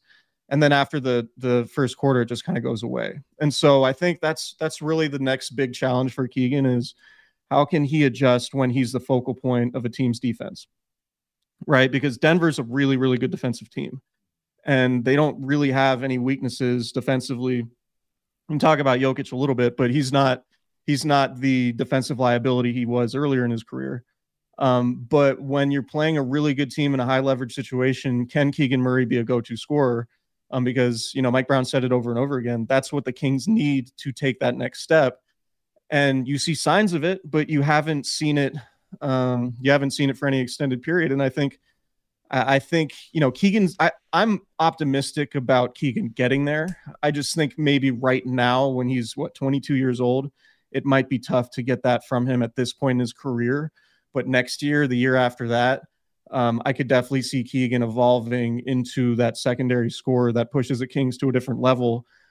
Because right now, even Sabonis scores plenty, but he's not a guy who can create his own offense when, De'Aaron Fox is taken out of a play or De'Aaron Fox isn't playing, right? So that's what the Kings need from Keegan. I think he's shown signs of his game evolving and improving, but it hasn't been there to the point that the Kings need it just yet.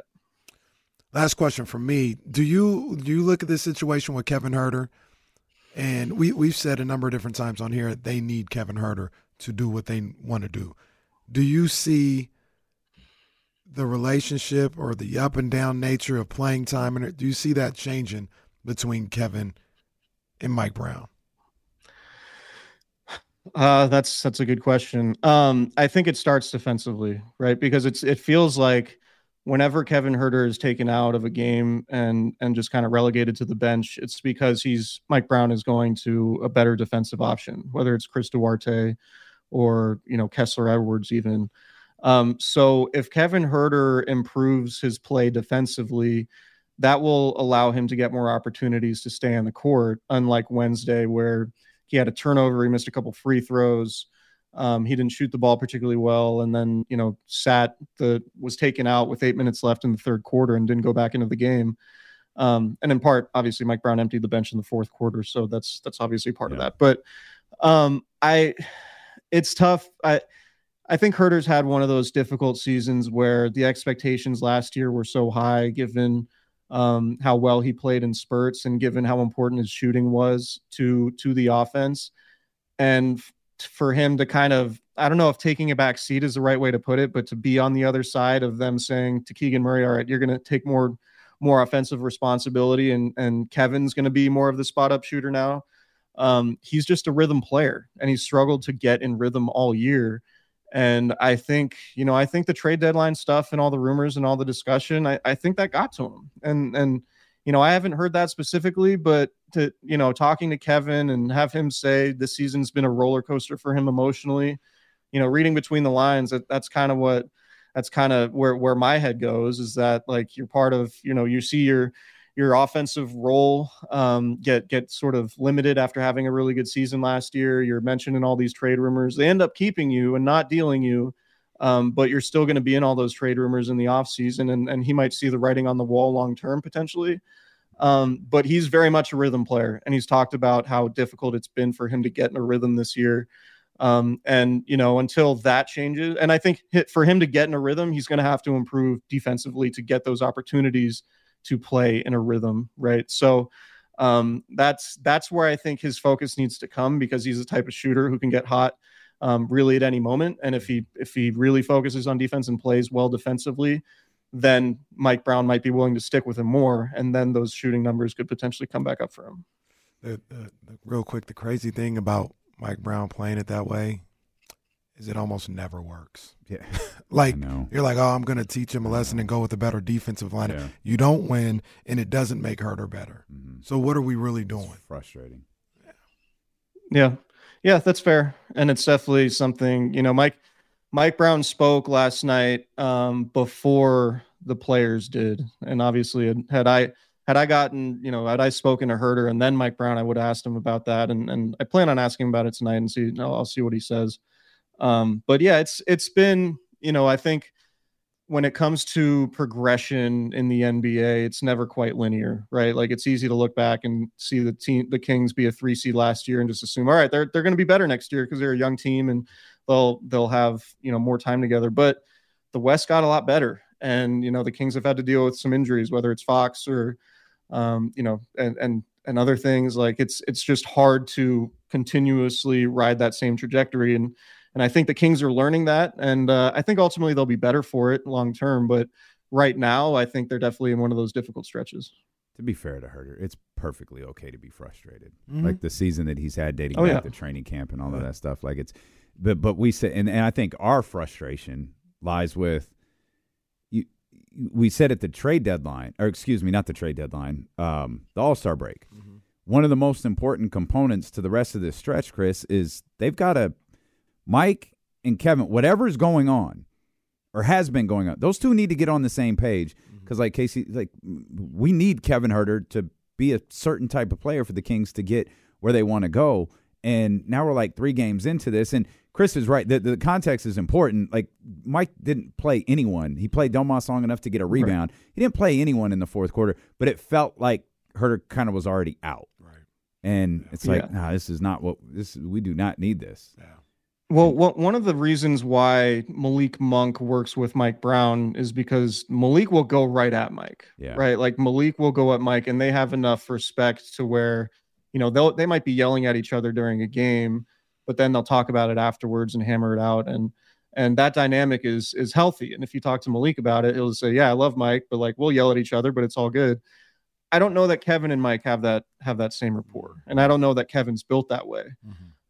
So, I don't know if maybe he should yell at Mike or if he should go at Mike the same way Malik does. I don't know that that's necessarily in his personality, but I think that's one of the stark differences between those two guys is Malik will go right back at you, where Kevin, might not take to the hard lessons in the same way. Great stuff, Chris. We know you got a long night ahead, man. Thanks for carving out a pretty good amount of time with us, man. We really appreciate you, my friend. Yeah, for sure. Sorry about this hotel Wi-Fi. Oh, man, it was great. Just one little hiccup, nice little reset, and you're back in 4K, man. It was perfect. Perfect, man. Well, I appreciate you guys. Thanks for having me. Likewise. That's our man, Chris Biderman, right there. Also, we obviously talk Kings basketball there, but 49er fans, make sure you're following Candlestick Chronicles. They got a great YouTube page, too. Those guys go live once in a while. They do. I told Kyle earlier, I'm still not there yet. No, it's fine. It's nothing personal. It still downloads on my Apple podcast, area, or the Odyssey podcast as well. But I'm not there yet. That was a good catch. That was a good catch. You were about to get you was about to get our ass kicked. Hey, I ain't got no problem with the Odyssey. Stacey Kaufman ain't heard D-Lo and KC in 2 years, but she tuned in the second KC said Apple Podcast. I ain't got no problem with the Odyssey app. There's nothing wrong with it. It works fine for me. I enjoy it.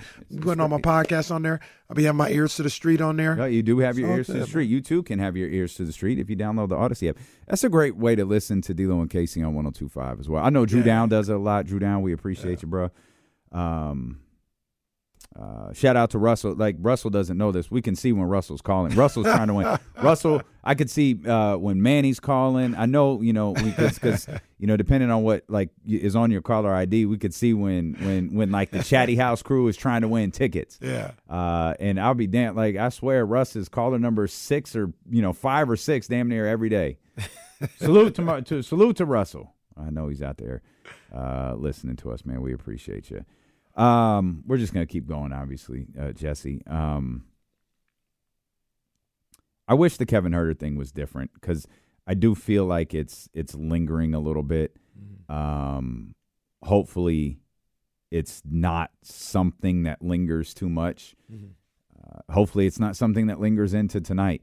I think my biggest takeaway from that conversation with Chris Biderman, and I did not catch this in his writing, was what he said about the locker room following the Denver game. That's to me, as a Kings fan, that's fantastic. Yeah, because sometimes as fans think, players don't believe in scheduled losses, right? Like they don't. Like they believe they can win every game that they go play. And the fact that because Domas's remarks did stick out a little bit to me, but I didn't really think anything of it when he said, I think we could have game planned a little bit better. We could have been a little bit more. He said the top guys. I think he was talking about Jamal Murray. Jamal Murray had himself a night like he just an incredibly efficient, like 30-something points or whatever that he had. The fact that those guys were pissed off in the locker room, hey, that's a win. Yeah, man. That's a win in my opinion. And you hope it's a win in that you hope it carries over tonight. Absolutely. And it feeds into what we've talked about since probably the Pistons losses. It feels like there's a sense of urgency with these guys. Yeah.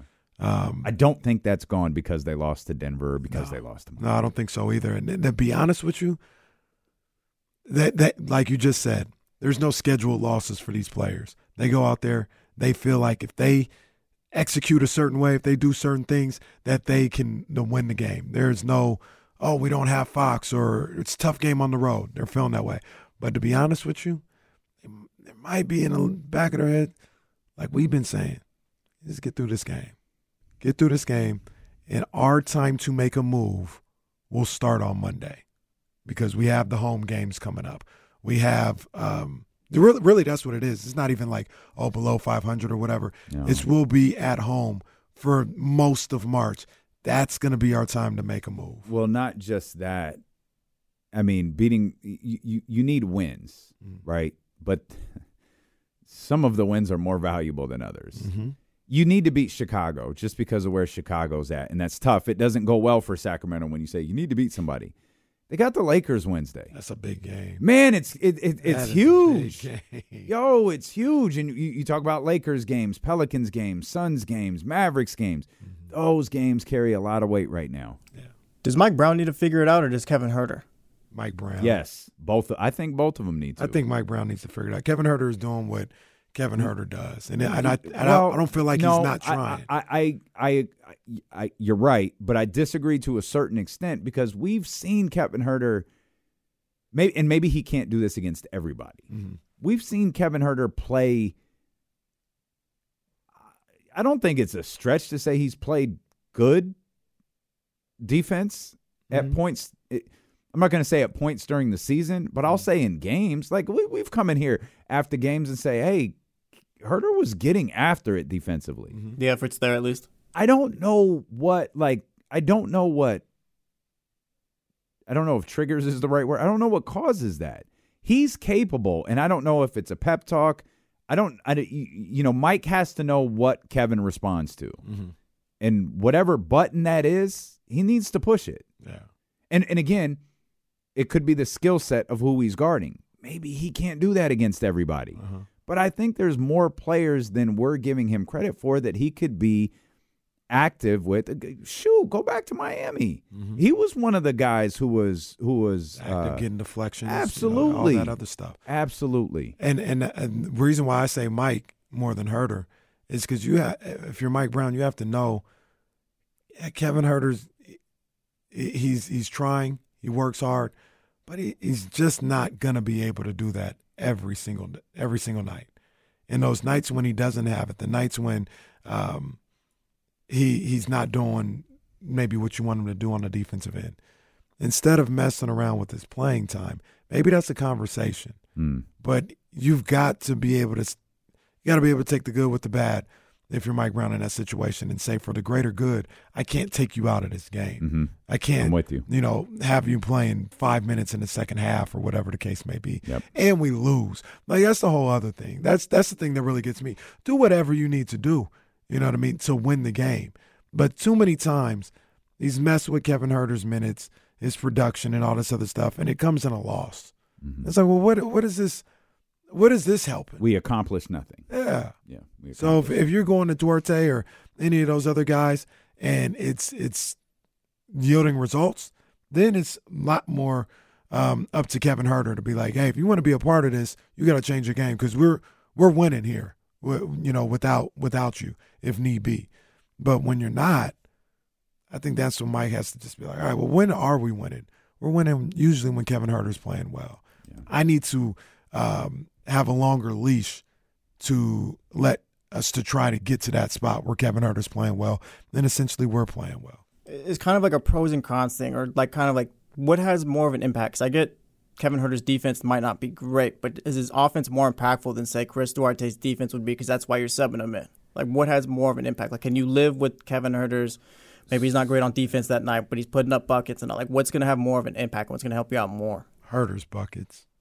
So I agree, but I also think Mike is kind of hoping Chris Duarte will hit shots.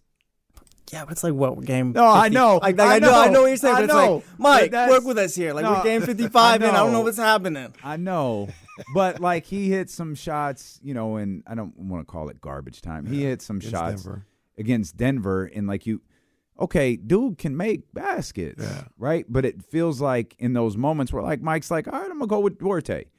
It doesn't, like in the second quarter, in a 4-point game.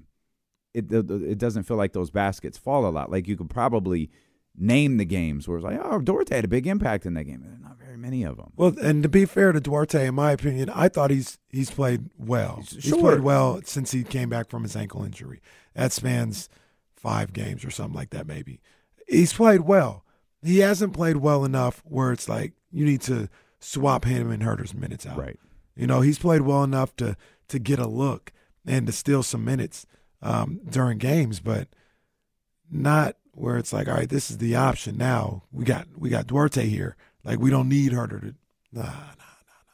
I haven't seen that. Well, because you could look at Kevin's numbers too and be like, oh, like, well, he's not putting up, like, producing or whatever. But it's like he's not getting the chance. It's just he's getting cut off like just instantly. He hits that 15-minute mark. Sometimes he'll get to 25 maybe or whatever, but he's not getting an opportunity. Shooters got to shoot the ball. Like in order to get out of the slump, they got to let the ball fly. Like, and he's not getting that chance. Yeah. No, absolutely. He's not. Michael says clearly Mike Brown, pushed the wrong buttons from the start of training camp. He put doubt in his head instead of building him up. Players respond differently, and Kevin, is not a guy that threats work. I think Michael's right. I think this is I think the whole Kevin Huerter situation has been a bit of a misstep for Mike Brown this year. I don't fault Mike or Monty or anyone for wanting to see what Chris Duarte can do for you. I think there had to have been, and I don't know, I'm a dumb radio show host. I don't know how, I don't know what that is, but I feel like there had to be a better way than what Mike did. Well, that's the thing. Like you could have worked him into the rotation. You could have done virtually anything other than saying, "Oh, I'm going to start him." Yeah, because everyone needs to be coached differently in a sense, where it's like everyone responds differently to different things. Like how I respond might be different than Kenny or whatever. Like you just got to know that as your coach, what's going to work, because you could probably still implement like Duarte or like figure it out, but there's a way to do it, like you said. Yeah, Kenny's the most chill dude. You don't even know what he's responding to. You just he takes it all in. Well, yeah, because he's like Jim from. That's all right. I'm that's sorry. My bad. Like, yeah, that's my bad. Yeah, hold on. Wait, who's Jim? That's no. Hold on, let me get this out the way. You didn't even catch it. Look at that. Yeah. I just put my hands in the air. That's on me. Yeah, that's Jim from The Office. There's an episode in The Office where Pam is like, "Yeah, you don't really yell, but you exclaim. Like that's you. You don't really yell or anything like that." Well, he got pissed off once, and boy, did things start happening after that. That's facts. But poor PDX kind of got lit up on that. Yeah. What are we doing? What's the next move? What are we doing? Yeah. No, Kenny was not here for the nonsense. I almost had one of those moments yesterday morning. We were in the other room. So what are we doing here? Why does this happen? Monday meetings used to be some. We'll come back. Steelo and Casey, brought to you by Sky River Casino. Much more Kings coverage ahead here on Sacramento Sports Leader, ESPN 1320. Oh, man. Yeah, major Friday vibes. These might be this might be a different type of Friday vibe. This is like Friday vibes on the night of a big concert. Oh yeah, that's us right there. 1 foot out this door is what I have right now. David, see the great part about David. David says, "Hey, are you guys Deuce and Mo?" That's not what happened. They walked by and said, "Hey, Deuce and Mo." I looked around like, where are they? Looking around, wait. And the guy's like turning away from. I was like, is he talking to us? Oh, wait, when did that happen? It happened on the concourse. We were walking the concourse. You all remember that? We were walking the concourse, and some dude yells, "Hey, I Deuce, vaguely remember this. Deuce and Mo," and we're like, "Hey," and we're like looking around, and I turn over and I see the guy, and he's kind of got his hands up, looking at us, and I'm like. Do you think he like realized after? I don't know. Like maybe that guy's like, wait, maybe no, he got I his. blew it. Maybe he got his podcast mixed. It's just. I don't even know how that happens. Because like, I don't know. There's so many questions. Like, which one of us is Deuce? And then, like, more importantly, which one's Morgan? Yeah, man, I don't even know how that happened. Can you imagine, dude, just tunes into Deuce and Mo after every game? Who the hell are these people? Where are the guys been? Oh, I mean, man. That's literally like me seeing Drake game, be like, Jerry Reynolds, hey, what up, my guy? Yeah. No, sir, no. Oh, it's terrific. And, you know, I don't know. Maybe he had a couple of beverages in his hand. I'm not sure. He was really excited, though. So, Deuce, if you're listening, you got a really big fan out there who's not quite sure what you look like. All right, let's play a quick game real quick. What's worse? You Deuce and Mo from someone who's a fan of the shows or calling Casey D-Lo, that is our coworker. The coworker. The hallways. Gotta be the coworker. That we walk past. That we have sales meetings about. That we rely on to yes, help that us we would out like here. you to support. Can I throw in a third party? How about the woman who asked what I do here? Does she work? She roams the halls like. She's right there. What do you mean that she working? She's right there. What are you talking about? I didn't know that's who it was until now. Right there. Oh, man. She's worked here for a while. Well, to be fair, she said that like her first or second week. I'd say about 3 weeks. Okay. It was about 3 weeks. I had said hi to her like her first day. Like I walked over and introduced. Like if she turns to her right, she sees me sitting right here. She has deal with the computer. Hey, can you let Jonathan know it's working kind of slow? Oh, man. And see, the problem with that is, like, there's some people that now I know, but like I had been here for a while, like in the office for a couple months. I was like, who's that guy again? Mm-hmm. What does he do? Mm-hmm.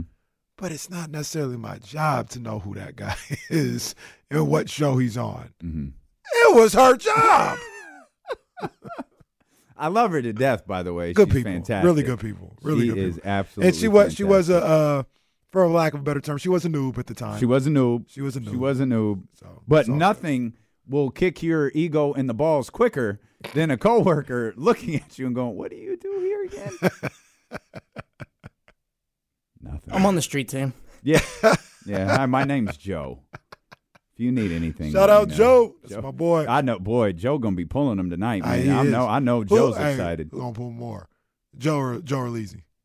Leezy. Leezy don't stop, boy. Leezy don't stop. Yo, Leezy will walk up, and here's the great thing: like every baddie in attendance tonight is probably going to be about 40 to 45 years old, and Lil Leezy is going to show up with his camera talking about, "Hey, can you guys say something for 102.5?" And hey, can I get you guys dancing on the video? Hey, can I get you guys dancing? Leezy has no fear. Nah, man, Leezy get after it. None. We was after it. watching Leezy from the stage at T-Pain and Flow Rider.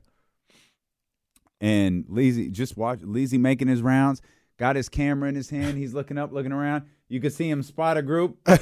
Yeah, I'm on and he that. makes his way over He's there. He's like Spice Adams at the tree. Like, yeah.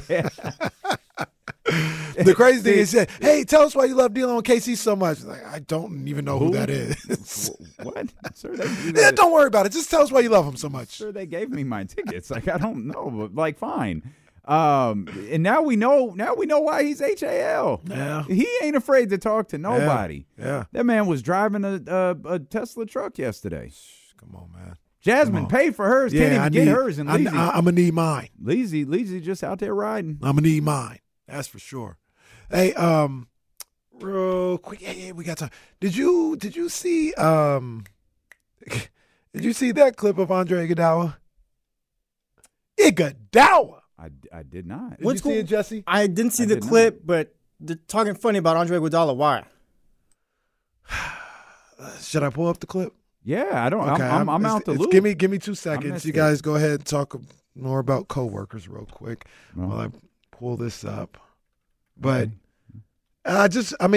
fair or foul is what I would ask. Fair or foul? Because part of me seems like, hey, man, it's fair. He was asked the question. Oh, I didn't see the video of that, but I know what you're talking about now. Yeah. He just asked the question. You know, he's got to answer it. He's not on a team anymore. You know, he's got to answer the question. So there's that. The other part of me is like, come on, man. He was grinding with this guy. Let me see. Let me pull up the share screen real quick. Where we at? Boom, boom, boom. All right. I think we sharing? Oh no, you there? Just you just put it up on the put it up on the screen. All right. Andre Iguodala was asked by Ryan Wassillo about who he would trust more in the clutch, Kyrie or Steph. Tie game, playoffs. Who are you most scared of? Kyrie Irving. It's not even close. Whoa. So wait, you're going with Kyrie now over everybody we've talked about. For the last second shot, I'm going with Kyrie. You talking about fear factor at any given moment, or for like that moment, Kyrie. Because I mean, with Steph, I think he's proven to teams that you can double him, and if you could just try to get the ball out of his hands, then I guess that's the way to combat him. But with Kyrie, he's just so good. Like, he's able to – you can't get the ball out of his hands. Allen Iverson said Kyrie was the best ball handler in NBA history. And I've been told that I was crazy for saying that. But Kyrie, you talk about fear factor, you ask anybody in the league, that's a scary guy to see. Tie game, playoffs. So first fair of all, or foul? First things first. Iggy looks tremendous. He looked phenomenal. He looks fantastic in that. That was a great suit he had on. Are you okay? I don't know why this thing keeps doing that. I think it's completely fair. I don't think he said anything egregious at all. I picked Kyrie over Steph. Yeah. And then he mentioned, like, I think Ryan Wassillo was like, just anybody. He's like, just anybody. Who would you take? Oh, Kyrie. But then he singled out Steph. He was like, yeah, Steph, you can get the ball out of his hands. I get it, because maybe like he's trying to be a media guy now and stuff like that, and that's going to drive up more clicks and stuff like that's what they're looking for. But like that's your guy. Yes, that's your guy. Like you could even say, maybe you could hedge a little bit. You wouldn't be even on be the lying. fence, be like, "Yo, Kyrie's crazy," but come on, man, this dude Steph. I had 4 championships with this guy, man. I don't know. I don't know. Where's the loyalty at? Well, wait a minute. Where's the loyalty Wait at? a minute. Went into business for himself. That's Hulk Hogan stuff right there. Went into business for himself. If he says Steph Curry is my guy, I won 4 championships with him, he's not answering the question. Just pick Steph, honestly.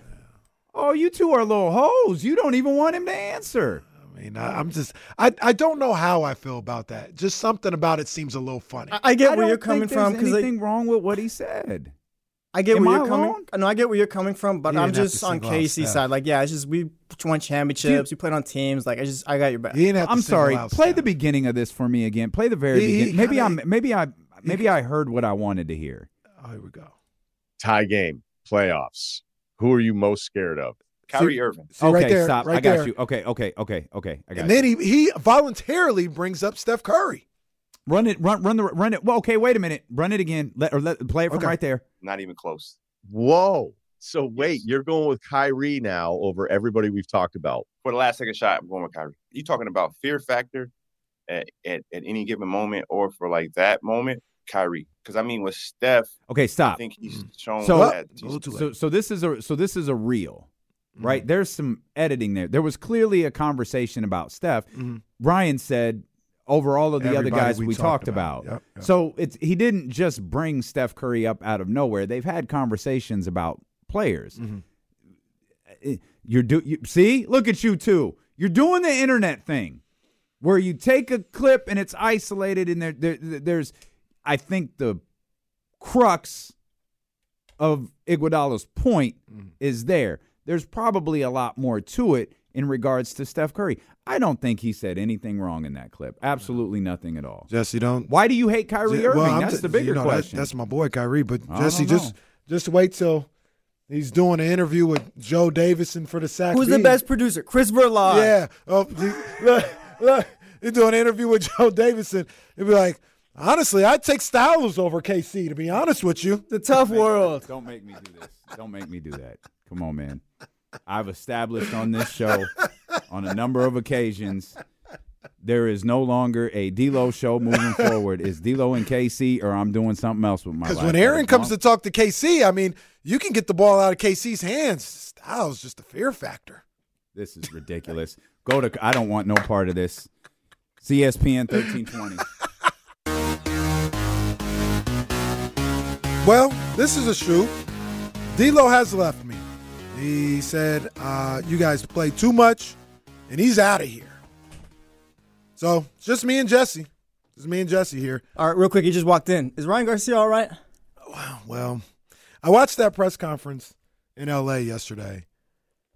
He didn't seem like he was all right. Now, he tried to say he was hopped up on coffee. That's what he said. But, yo, that was a wild little press conference, man. It really Give him was. the benefit of the doubt, but I'm watching right now. Can you really be hopped up on coffee? I don't think so. I've never drank a coffee. That's the thing. So I've never drank a coffee. I'm like, oh my gosh, blah blah blah blah. Yeah. I'm maybe awake a tiny bit more, but yeah, I don't know. But I saw the same thing you saw.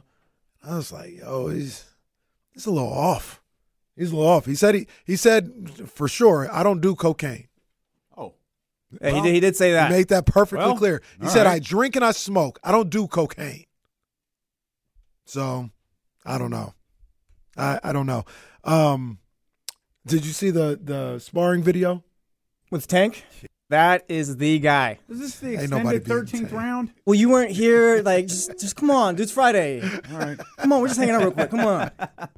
Ain't nobody beating Tank at 130 to 140. He's not just power, dude. He can box. Skill now too. He got he's the pound skill. for pound. He's top 6, And 5. He's better than Haney and those guys. And then Bill Haney wanted to be like, oh, did he show you the video? And when we stopped Tank and made him quit, and they gave us our money, bro. Does anybody believe after seeing that video? Does anybody believe Devin Haney at any point stopped Tank Davis? Now, he might have got some hits in. He might have done some good stuff outside of the video. But does anybody believe he stopped Tank Davis? No chance. Stop. It was bad. It was the point. It's like, oh, well, that's good stuff by Devin. You need to get knocked out by Tank. All right. Somebody said the promo for the fight has turned into who got beat worse by Tank. Box office. That's the 13th round. There you go. Shout out, Jesse. What you want to talk about, man? No. Just make sure everybody's good. Make sure everybody's good.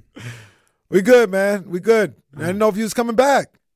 Well, after what you said, it was a little bit ridiculous. I could have stayed gone. I can't even exist in this building. I walk by, Kimberly looks at me and goes, what? Ma'am, I was just walking back to the studio.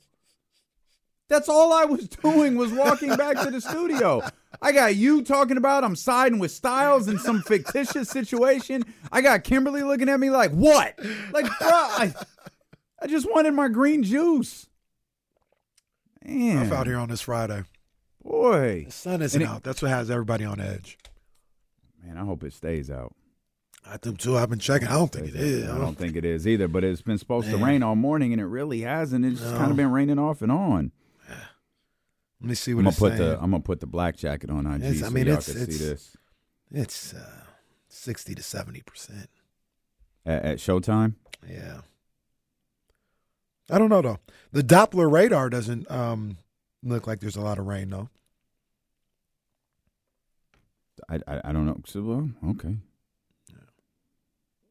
Yeah. Y'all gotta see D'Lo out here looking like money. No, this is the jacket you haven't seen yet. Yeah, that just went to IG. Make sure you're following us on IG. We're gonna be all over Instagram tonight. Oh yeah, man, it's gonna be all over Instagram tonight. It's gonna be a night. I'm so damn excited for this R&B show at the Sacramento Memorial Auditorium. Shout out to my guy Joe.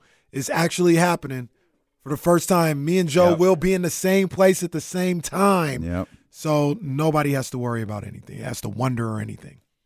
We are two different people. Good times ahead, man. Good times ahead for sure. And the league is in good hands. Because that boy Vic is bad. He is, okay, sorry. Headline, Spurs beat the Thunder last night. Mm-hmm. Sub-headline, that boy Vic is bad. He is legit. He's a problem. He is an absolute problem. And he's getting more and more comfortable by the game. Mm-hmm. And there really is a little something going on with him and Chet. You know what I'm saying? I like it. I like it too. I love it. Yeah, because Chet's good too. Chet's not good. Chet's great. Man, when he blocked Chet's jump shot, I was like, oh, snap. I think, I said, oh, snap. Like hearing Vic talk to the Spurs fans like after the game and stuff like that, I think he could like take over that face of the league stuff. Like he could play that role. I think he knows what it takes. It's so funny and maybe a bit ridiculous what one little bad word can do. That's all it is. Just one little bad word made, oh, this dude just like me. He's just like me. Yeah, okay. All right. Because I don't feel like we know a ton about Victor Wembanyama, the person. Mm. Like we've heard everything about about Kareem and growing up and stretching routines and prodigy and prehab and all. We've heard all about that stuff, read extensive articles on all of that. But like, who's Victor Wembanyama? Like that's what we have to learn. That's part of becoming the face of the league, right? Mm-hmm. You establishing your personality. One thing I was not prepared for, Vic is a style guy. Oh, yeah. They got Vic. So Louis in this Pharrell campaign, they're really leaning into NBA players. Like you can't check league fits without that dominant print walking into the stadium. Mm-hmm. You got LeBron as one of their spokesmodels, or whatever you want to call them. Now you got Vic out on billboards outside the arena in San Antonio. Yeah. Like, okay, that I didn't know that. I like this. Now we're getting to we're I can't remember. We're rounding him out as a person. I'm sure that's an offense reference, but I can't remember what episode. We're rounding him out as a person. And so far, I'm all about it. Yeah. I'm all about it. He is definitely, even when we had that discussion about whether or not he, was the face of the league or can be or whatever, I didn't know if he was going to. Never said he can't be. Mm-hmm. He can be. Mm-hmm. Like you said, he's got a level of charisma to him. He's got the style to him. And to me, I'm still a little old school with it. He's got the two machines behind him when you talk about now Louis, and now he's got Nike. Mm. And Nike don't really miss. They don't really miss. So between those two and then his game, yeah, he's going to be everywhere. He's going to be everywhere. You won't be able to miss him, obviously, physically and just on your TV screen. Okay, I had to look up because I didn't know. I had to look up his agent.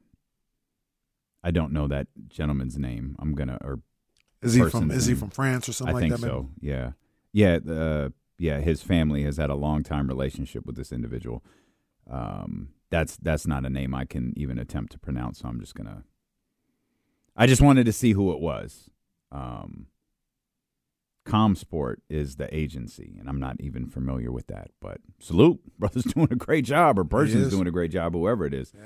Yeah. Doing a very, very good job. But so the Spurs don't get lumped into the categories of the Wizards in Detroit, despite the fact they're only a few wins better.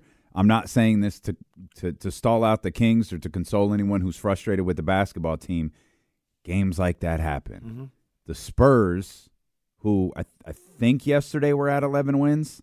Yeah. So the now 12-win San Antonio Spurs, which is like 4 games better than Detroit and Washington, beat the top team in the West. Mm-hmm. Not only beat them, they beat their ass. Yeah, went to work. It happens. It's frustrating. It's frustrating for Oklahoma City because the Thunder fans are like, hey, yo, we're in a fight for the top seed with Minnesota, and we're losing to San Antonio. They're experiencing the same emotions that everybody else does. Point is, I know it's frustrating. It happens. It happens. Man. It's not a great sweeping indictment of the team. It happens. Mm-hmm. It sucks, but it happens. Yeah, and it's really what it comes down to, man. And a lot of this stuff is really about how you respond. If you respond, swinging out of that, like the Kings have done a couple of times when they've lost these type of games, they bounce right back. Mm-hmm. When the next game mostly against the Nuggets. Mostly against the Nuggets. But that's what it's going to be about, man. And I do know this, though. Even with all that being said, they play the Spurs again. They got to win that game when they play them. They do. They got to win that game. Week? Or, it's sorry, Thursday. not this It's week. Thursday. Yeah, it's Bulls, Lakers, Spurs. Yeah. So they're going. The time. I actually want to go to that game again. I want to see them again. I do too. Yeah. I do too. The time for it happens for the Kings is kind of up. Like that, some things just shouldn't happen. Thank you. At this point in the season. They can't come to us talking about, you think I want this? It just happened. Mm-hmm. No more. Fresh Prince of Bel-Air for those that aren't caught up. So this got my attention. This is what I assumed he was waiting for. Cam Newton finally addressed the video. I assumed we hadn't heard from him because Brody has a podcast. The podcast dropped. Cam said he explained that he's disappointed in himself for letting the situation escalate, but he wanted to clarify a few things. I know and knew exactly who that was. They were former coaches under my organization. So he went in. There was a lot of different clips that was going around, kids jumping Cam. Those were grown men. Those were coaches and former coaches. And he went on to talk a lot more. Some of this stuff I can't read. But he said we can laugh about it, we can play, and I will always try to bring humor into something that's lighthearted. But this is a serious situation. This could have gotten ugly for real. I paraphrased that last line. I'll be listening. Yeah, I'll have to check this out. There's one thing really, really, really bugs me about Cam Newton. I think Shannon Sharp brought this up, but he might have been speaking specifically about that incident with those coaches. That incident with the fight, those were coaches. Mm-hmm. There's another video circulating. It's just from a different moment with Cam. Yeah. Where he's talking to a young man, and he challenges him to something, and I can't remember what it was. But this young man calls Cam Newton a washed-up athlete. Like, bro, you're talking to a Heisman Trophy Rookie of the Year, NFL MVP. There's like a compilation of those videos. Yeah. Like, who the hell are you talking to? If he didn't get hurt, probably a Hall of Famer. Yeah. And I found that baffling. Like, why are people comfortable talking to Cam Newton that way? Maybe it's that he talks back. Maybe it's that he doesn't, like, turn the other cheek. Maybe it's like, oh, you want to go? Like, let's go. He told the kid, I'll pay your mortgage. I'll pay your rent. Let's go right now. Oh, what am I going to do going up against a washed-up athlete? Bro, who are you talking to? Right. I find that fascinating because And I know Unc was talking about Peyton and those guys and their football camps and how they don't get disrespected. Why in the world would Cam Newton get disrespected that way? And I'm asking the question, why the hell does Cam Newton get disrespected, period? Y'all don't know who that man is?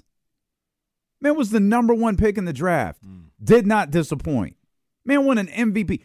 That man took the Carolina Panthers to the Super Bowl with a 15-1 record. Who are you talking to? That man could have won his second MVP the year his shoulder got destroyed. In my opinion, go back and look at the numbers. Before that Thursday night game against the Steelers, that man was the MVP of the season. Gets hurt against gets hurt against Pittsburgh, never the same. Never, essentially, theoretically, ended his career that night. Yeah. That's upsetting, man. Nah, it really is, man. That's upsetting. And like Shannon said, in the same clip that we're talking about, these kids and people around them, they think it's cute. The culture, they think it's cute. They think it's clever, to say these type of things and be disrespectful on this level, have it go viral and all this other stuff. Like you said, it's not cute. It's not cute. It's a problem. It is highly disrespectful. And yeah, there's nobody there to check these kids. Like I wish Reese or any of the kids that I coach would say something to somebody, the adult just in general, but the stature of Cam Newton when I'm around. Nah, it's not going to be okay. It's not going to be okay. Respect needs to be shown. And these guys have done things and have been places that you're trying to get to. So you'd be a fool not to embrace being around them as opposed to disrespecting them. You think you can learn more without Cam Newton than with them? Man, that's a cold world. Can't imagine that. Can't imagine being a aspiring football player or athlete and feeling like I don't need Cam Newton. I have the ability to have Cam Newton on my side, and I don't need him. It's crazy. All right. And the crazy thing about it is the kid who said that and the kids who said that in those clips, they probably not. Yeah, they're not even sniffing you're right. where Cam Newton ended up going. They may get to college and all this other stuff, and I'm not sneezing on that, but the heights that Cam Newton reached, they won't even come close. Won't even come close. That's crazy. I do want to see what you got to say about those guys because I saw those guys talking. Yeah, they was on talking. A radio show. Yeah, they was talking. They didn't say anything. I think they thought they were gonna shed light on some stuff to make people say, "Oh, okay, well I kind of see where you're coming." No, I don't see where you're coming from at all, dog. There was one. I saw a clip from it, and there was one line that told me I did not need to see this. The line was, "It was typical Cam Newton behavior." That right there told me you had an axe to grind, and I have no interest in what you're about to say. There's no typical Cam Newton behavior. All right, man. All right, bro. They was running around trying to act like victims. Like somebody did looking something sad. Yeah. Nobody going to talk about how crazy he was talking to us on Saturday and all this other stuff. Bro, there's video of you talking crazy. You aren't very bright in this situation because you wanted to post it on your socials talking crazy about Cam, calling him out of his name, all this other stuff. So let's not act like you just innocent and Cam talking crazy you out of nowhere. Stop, bro. They thought they were getting on there and telling their side of the story and giving a little more light to it. And they looked even worse. And they looked even more like people I'd never want my kids to be around. You guys supposed to be leaders. Yep. And you guys, the victim, acting like you're the victim, pointing the finger, everything that coaches tell players not to do. You sitting up there and doing that when the heat is on you. It's ridiculous. Those guys are embarrassing. Very much so. I derailed us. I apologize. That popped up. And I didn't know where we were going. Yeah, well, that's fine. Well, at the rate we're going today, we ain't going nowhere other than to the Sacramento Memorial Auditorium at 7 o'clock tonight. The Clippers need to get going. Clippers actually stalled out a little bit. They, good for them. They got the Wizards tonight. Well, they got the Wizards on a back-to-back. They got the Wizards on the Jeez. second night of a back-to-back, who are just walking back into crypto tonight after taking on the Lakers last night to take on the Clippers today. And the Clippers have been a little sketchy over the last 10 games. A little sketchy. I should tell the whole story. Paul George, I don't think has played in any of those. He hasn't, but the Clippers have almost locked themselves into the 4th seed, where the Suns and Pelicans and Mavericks teams, all those things, they're given the way that because I expect the Clippers to regroup in some way, shape, or form and not falter too much. Mm-hmm. Those teams are probably a little bit too far behind. Mm-hmm. But at the same time, Denver and Minnesota and Oklahoma City, they might be a little too far ahead. Yeah. They could be the 4. Yeah. They could be. Essentially what Sacramento was last year when they were locked into the 3 for so long. Right. And that could actually probably play to, I want to say, like, you want to get as high as you can in the standings. But if you're locked into the 4, you've got home court in the first round. You're going up against a team that has flaws, no matter who it is at 5, that you feel that you can beat. And the most important thing for them is probably, let's get into the playoffs healthy. That a team like the Clippers, a team like Denver, I don't know if Minnesota and OKC have the chops to feel this way yet, but we're talking about the Clippers here. Their goal is, let's get there healthy, and then we can win from anywhere, whether we're 4, 3, 6. Let's get in the top 6 first of all.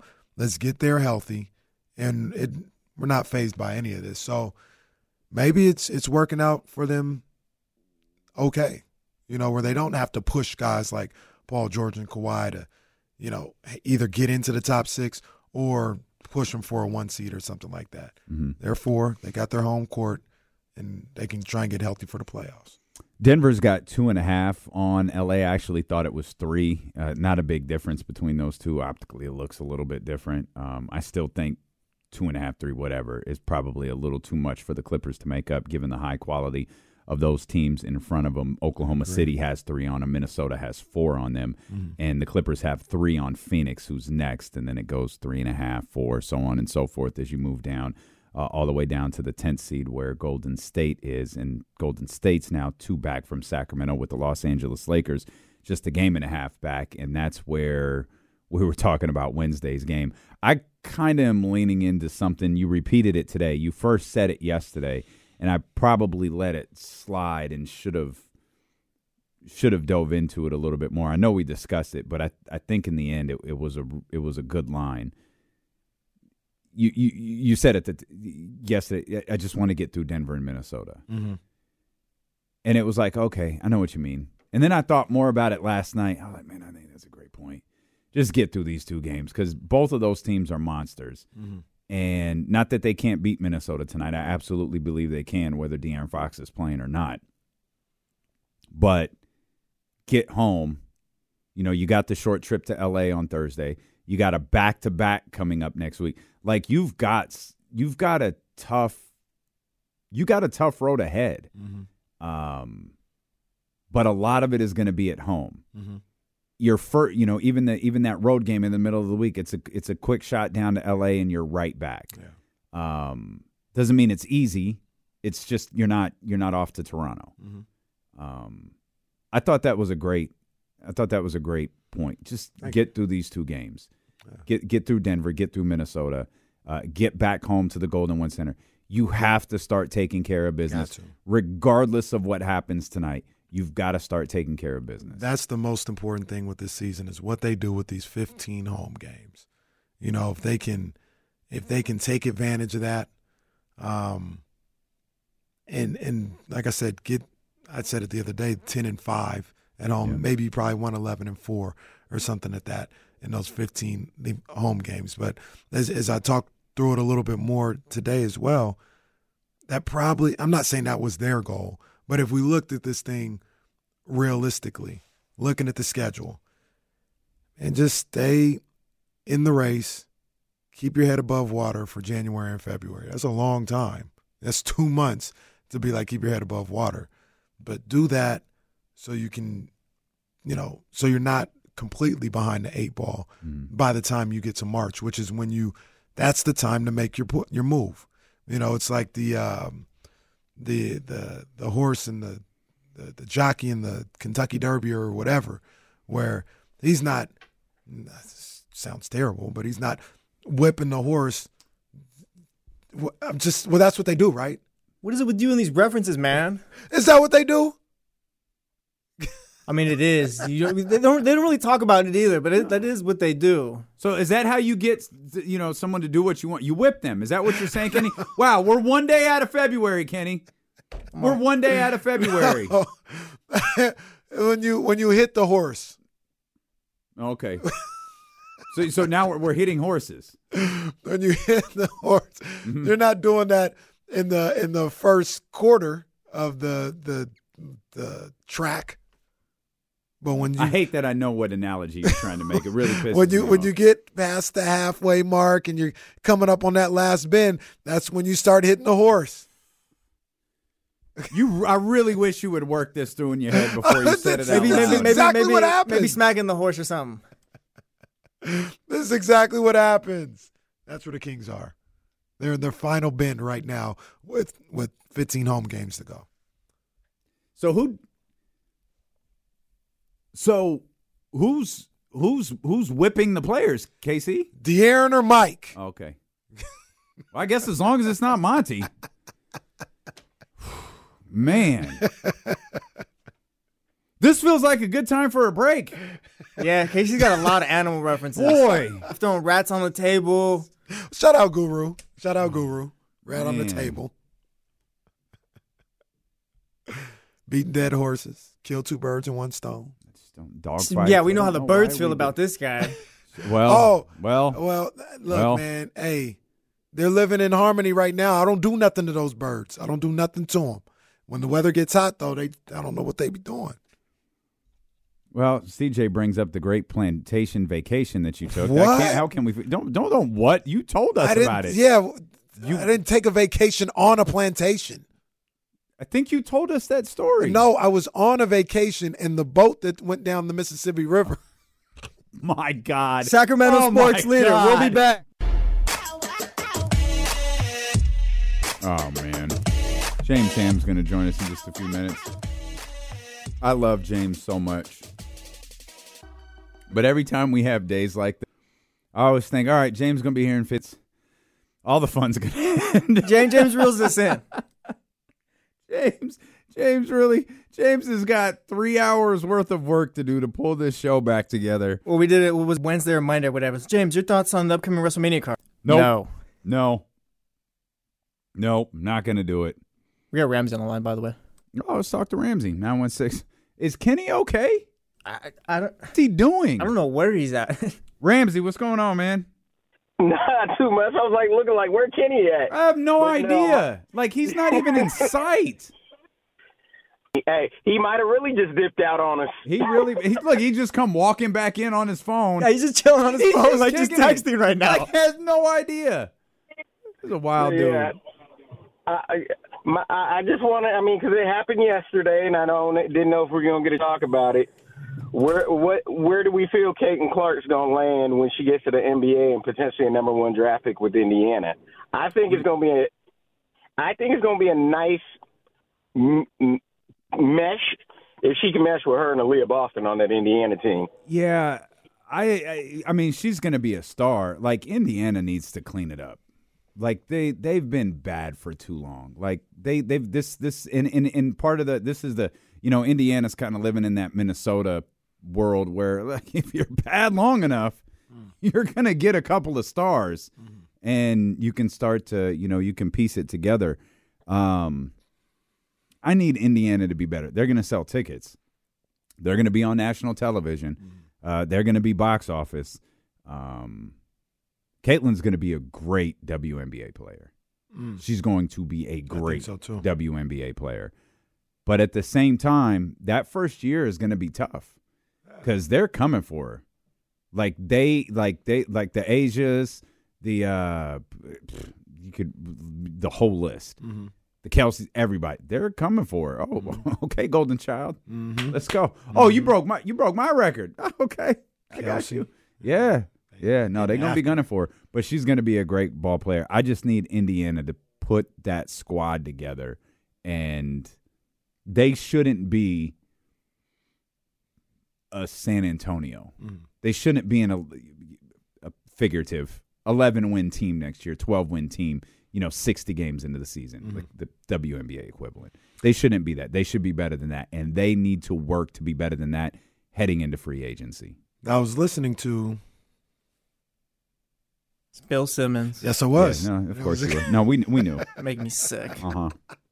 They were having a good conversation because he had Chuck Klosterman on there, and they always just kind of talk about like big picture stuff. They were talking about women's basketball, and they were just kind of comparing what happened last year to Magic and Larry to a certain degree. Obviously, that was like the biggest. I think it's still like the biggest viewed basketball the NCAA tournament. Yeah. And they were comparing that moment as that like college basketball was huge. Those two stars, whatever the case may be, in men's college basketball for a long time was in some ways bigger than the NBA till Mike really got cooking, like late 80s, early 90s, and then obviously started winning championships, and it went Dream Team, all that. It went to another level.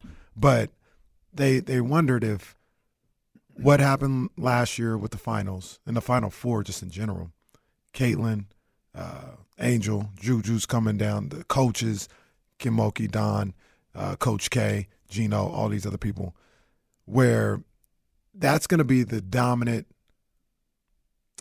college basketball game out, bigger than the men's.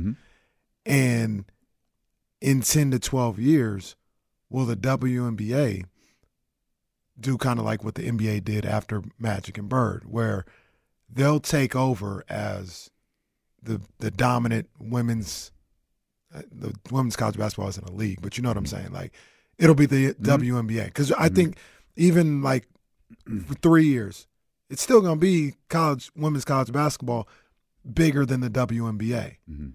When will that flip, essentially, is what they were saying. They said it might be 10 years from now. Will it ever flip?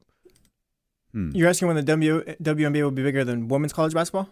Or I think, honestly, I don't know, because like I'm getting into it now. Like, once Caitlin and Angel Reese get into the WNBA, I feel like people will be more tapped in and stuff like that, because you'll have like the stars. I feel like there's always a next, though. That's the thing about women's college basketball, maybe a little bit more so than men's, is there's always a next.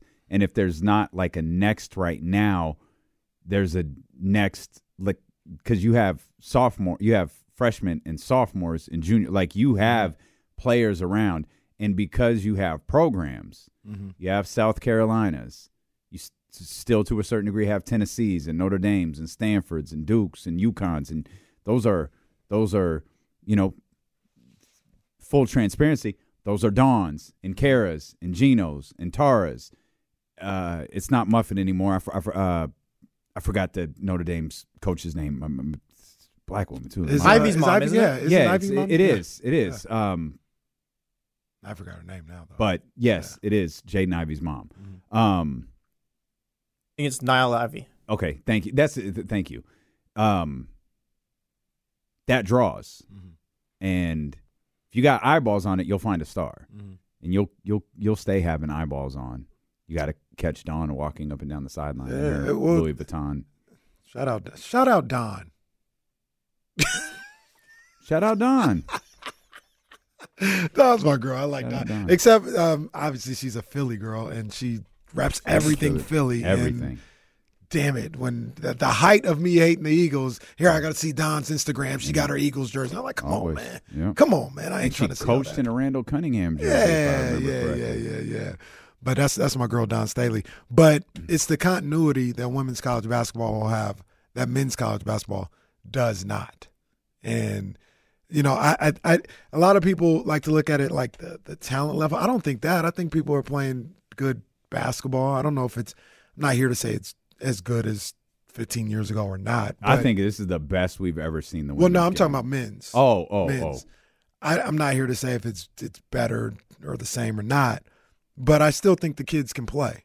Those guys can play basketball, and I watch them and I see skill level out there. But they lack the continuity with the coaches and with the players.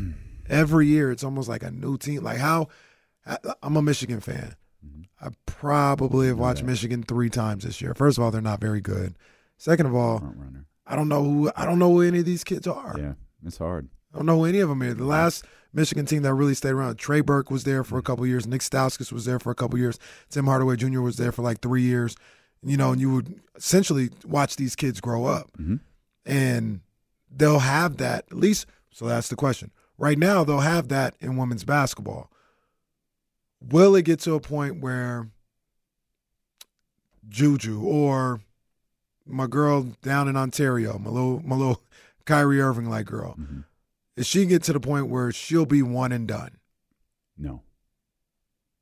We don't know that. I don't think it'll be that quick. In the next 10 years? Yeah. No. Why not? I don't think the league isn't growing at that rate. Because the reason the WNBA has a years requirement. So they have a year's requirement. They do. That's what I'm saying though. So they'll have to keep that. Yeah. And that's what'll help. That's what'll always help the women. I didn't know they had a year's requirement. Well, but do you know why they have it? They don't have enough teams? No, their pay structure. It's like we're not taking a 19-year-old out of college. Go get we're about to pay you. Now, it's probably upwards. I don't know what rookie scale contracts are anymore. I know all contracts are higher than they used to be, so I'll mess around and say, we're about to pay you in the vicinity of $80,000 to $100,000. Not sneezing at that money whatsoever. That's not what the NBA dudes sign for when you are a 19-year-old signing out of college. That's not what that is. They want you in school longer. Now, you also have those 3 beautiful letters to Juju. Game changer. And your girl in Ontario. NIL. Juju probably makes $5 to $6 million a year. Those girls at South Carolina get paid. Those girls at UConn get paid. So you can make a decent amount of money doing that and getting your education. That's why you hear a lot about like Pat. This was Pat's the hallmark to Pat Summitt's career was always she had 100% graduation rate. That was you could talk about. You could talk about my wins. You could talk about my national championship trophies. The kids who come, these young ladies who come and play with me and stay with me, they're going to graduate. And her rate was 100% until the day she walked out that door. It's probably a little bit different now, but that's important. Because as you know, the league hasn't expanded yet. Right. Like you could be a great college player, you might not go anywhere. Right. The NBA, I wish they would find a way, to be honest with you, to put an age range restriction in. I know it's kind of sacrilegious. And I get it. I understand it. You're 18 years old, you can go to the Army, but you can't go to the NBA. I get it. Yeah. But with NILs in right now, business-wise, best for business for everybody would be to have these kids stay in school. And I think it'd be best for everybody involved now that the kids can get paid. You let them develop their game to a certain degree. Business-wise, with the NBA, you build stars for 3 years. Part of the reason why the WNBA is going to be in such a good place and women's college basketball is in a good place is I know I'm going to see Juju for 3 years at SC. Yep. Then I'm going to follow that story. Why do we love wrestling so much? The story, a lot of the times. Yep. College basketball, men's college basketball has no story. It has nothing. It's a little Uzi Vert song. It's just there. There's nothing to get behind it. You could build up. Did you just take a shot at Lil Uzi Vert in this analogy? That's not a shot, but his songs are just mindless songs. That was great. It just took a shot at Lil Uzi Vert for no reason. You're not wrong. It's just funny. They're just mindless songs, and his albums are just it's just mindless noise. Yeah, it's just a compilation of mindlessness. That's what men's college basketball everybody is. with Nicki. That's fire. Well, yeah, the songs are great. I mean, a lot of the songs I like, but I'm not. It doesn't move me. Like the players might be good, doesn't move me to listen to the album. Yeah, right. You know what I mean? I don't need to see the whole season. I think having these kids stay in school would allow everybody to benefit. Mm-hmm. The players, the college basketball game, the men's college basketball game, and the NBA. Mm-hmm. I think everybody, in everybody's pockets, I think, would benefit as well. I don't know. I highly doubt they'll ever get to that point. Obviously, the new CBA just signed. It's 5 or 6 years right now or whatever. Mm-hmm. And there's no age restriction or age limit or anything like that. But I wish they would. I think it would be good for everybody involved. Jill sent me the updated numbers for rookies in the WNBA. 77,000 will be Caitlin's salary next year, $77,000. Of course, because of NIL, and this is another thing that's brand new, because of NIL, she has endorsements that can carry over. Mm-hmm. I heard a rumor regarding, I think it was Caitlin. Part of me thinks it was true. I think it was Caitlin because of the conversation we were having. Caitlin is headed to Jordan. And she's going to make waves when they make that announcement. Mm-hmm. So, like, some of these endorsements that these people sign in college can carry over with them, when they get to the league. Yeah. Amazingly, the box office that Caitlin's been, Jill says Caitlin has got about 900,000 in endorsements right now. That's a fraction of what that girl at USC makes. Oh, man. A fraction. Now, that's USC, that's Los Angeles, that's Southern California, that's Iowa. It's two very different animals right here. But this is probably a greater conversation about the inequities of NIL and how this is really a bit of a mess across college sports. Because you have, figuratively, you have two max players. Mm-hmm. And one, at minimum, is making twice as much as the other. Mm-hmm. But it has nothing to do with the sport that they're playing. Right. And their value to the sport. It has to do with the school that they're at and who's willing to invest in that. And when you're in Southern California and you got so many very, very, very, very, very wealthy alums, yeah, you're going to be able to get $2 million out the gate. Yep, that's for sure. And the crazy thing is, it's just going to go up because she hasn't disappointed. Yeah, no, she's everything and then absolutely some. Is. They said she was going to be. She absolutely is. Speaking of $2 million out the gate, that's about what it cost to get James Ham here to join us at ESPN right. 1320. Just it was about equal to your contract, if I remember correctly. What? James, during his negotiation period, said, "I want 1 penny more than Kenny Caraway." We were like, "All right, James, we gotta do it." So here we are. James I got that Ham. Jerry Rice deal. I'm always the top paid wide receiver. Always. Yeah, that's that. See, James won't get this, but that's the Scott Hall, Kevin Nash deal. That's the favored nations deal, where if anyone came to WCW, those two had to be paid more. Isn't that what Bill Russell did with Wilt too? He wanted his deal like $1 more or something like. Oh, is that true? I didn't know that. I think so. That's tremendous. I love that. That's gonna start negotiating contracts. I want $1. Who's the highest paid person here? I want $1 more than Stacy. Sir, get the hell out of my office. James Ham with us here.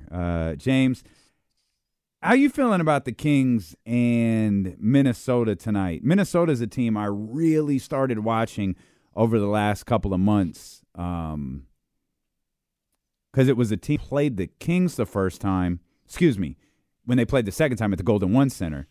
I wasn't really sure of. I wasn't clear what they were. And I'm much, much clearer now about what Minnesota is and what their strong suits are. What do you think about this matchup tonight? Yeah, I mean, I think it's a really tough matchup for the Kings. And we always talk about the length and athleticism of some of these teams. And this is probably the longest team you're going to face. The one difference I think is I would point out that I think they have they don't have an advantage over teams like the Clippers or, say, I don't know, the Pelicans, is that they lack the physicality that we've seen from some of these teams that really give the Kings fits. So while they are long and super athletic, they aren't a team that really bullies you a bunch. And so I think that that's why it's, they've split the season series and it's kind of left a door open. Jade McDaniels didn't play in the first game, and that was a big deal. Jade McDaniels is a superb defender, and he defends, 1 through 4 probably. And the fact that he can go out and defend De'Aaron Fox is a big deal. And when he wasn't there, Fox kind of got loose. The next time out, it wasn't really the same. And so I'd be slightly concerned if Fox doesn't play, because that means that Jade McDaniels slides over and plays against Keegan Murray, and that could really damage what the Kings try to do tonight as well. Yeah, it's a tough matchup, man. It's a tough matchup. And one of the things that we just kind of talked about, we talked a little bit about yesterday, talked a little bit about this afternoon, James, was between the Denver and Minnesota games, I got the feeling that it's just like, man, just get past these games. You want to win one and all this other stuff, but if you lose both of them, you lose both of them. Just get past them, and then your time to make a move starts when you come back home against Chicago, with those 15 games in the final 23 at that point being at home. That's going to be the determining factor of whether or not you can make this playoff run, get the 6th seed, all this other stuff, because you really, January and February, in my opinion, were just to stay above water, and now this is the time to make the move. Yeah, I'm with you on that. This is one of those games, we looked at this 5-game set and we said, hey, if the Kings can go 3-2 in this 5-game set, that would be amazing, because it's a really difficult set. They win the first 2, then they fall apart in the next 2, and you're looking at it like, okay, can they hold on and just make it 2-3? The fact that 2-3 and 3-2 really isn't that big of a difference when you look at the group of games that they played. When you look at that, they had to beat the Clippers. They had to go in against a really good Denver Nuggets team and got thumped. So if it ends up that they lose 3 games here, I don't think it's the end of the world either. But you got the Warriors and the Lakers that are now breathing down your neck.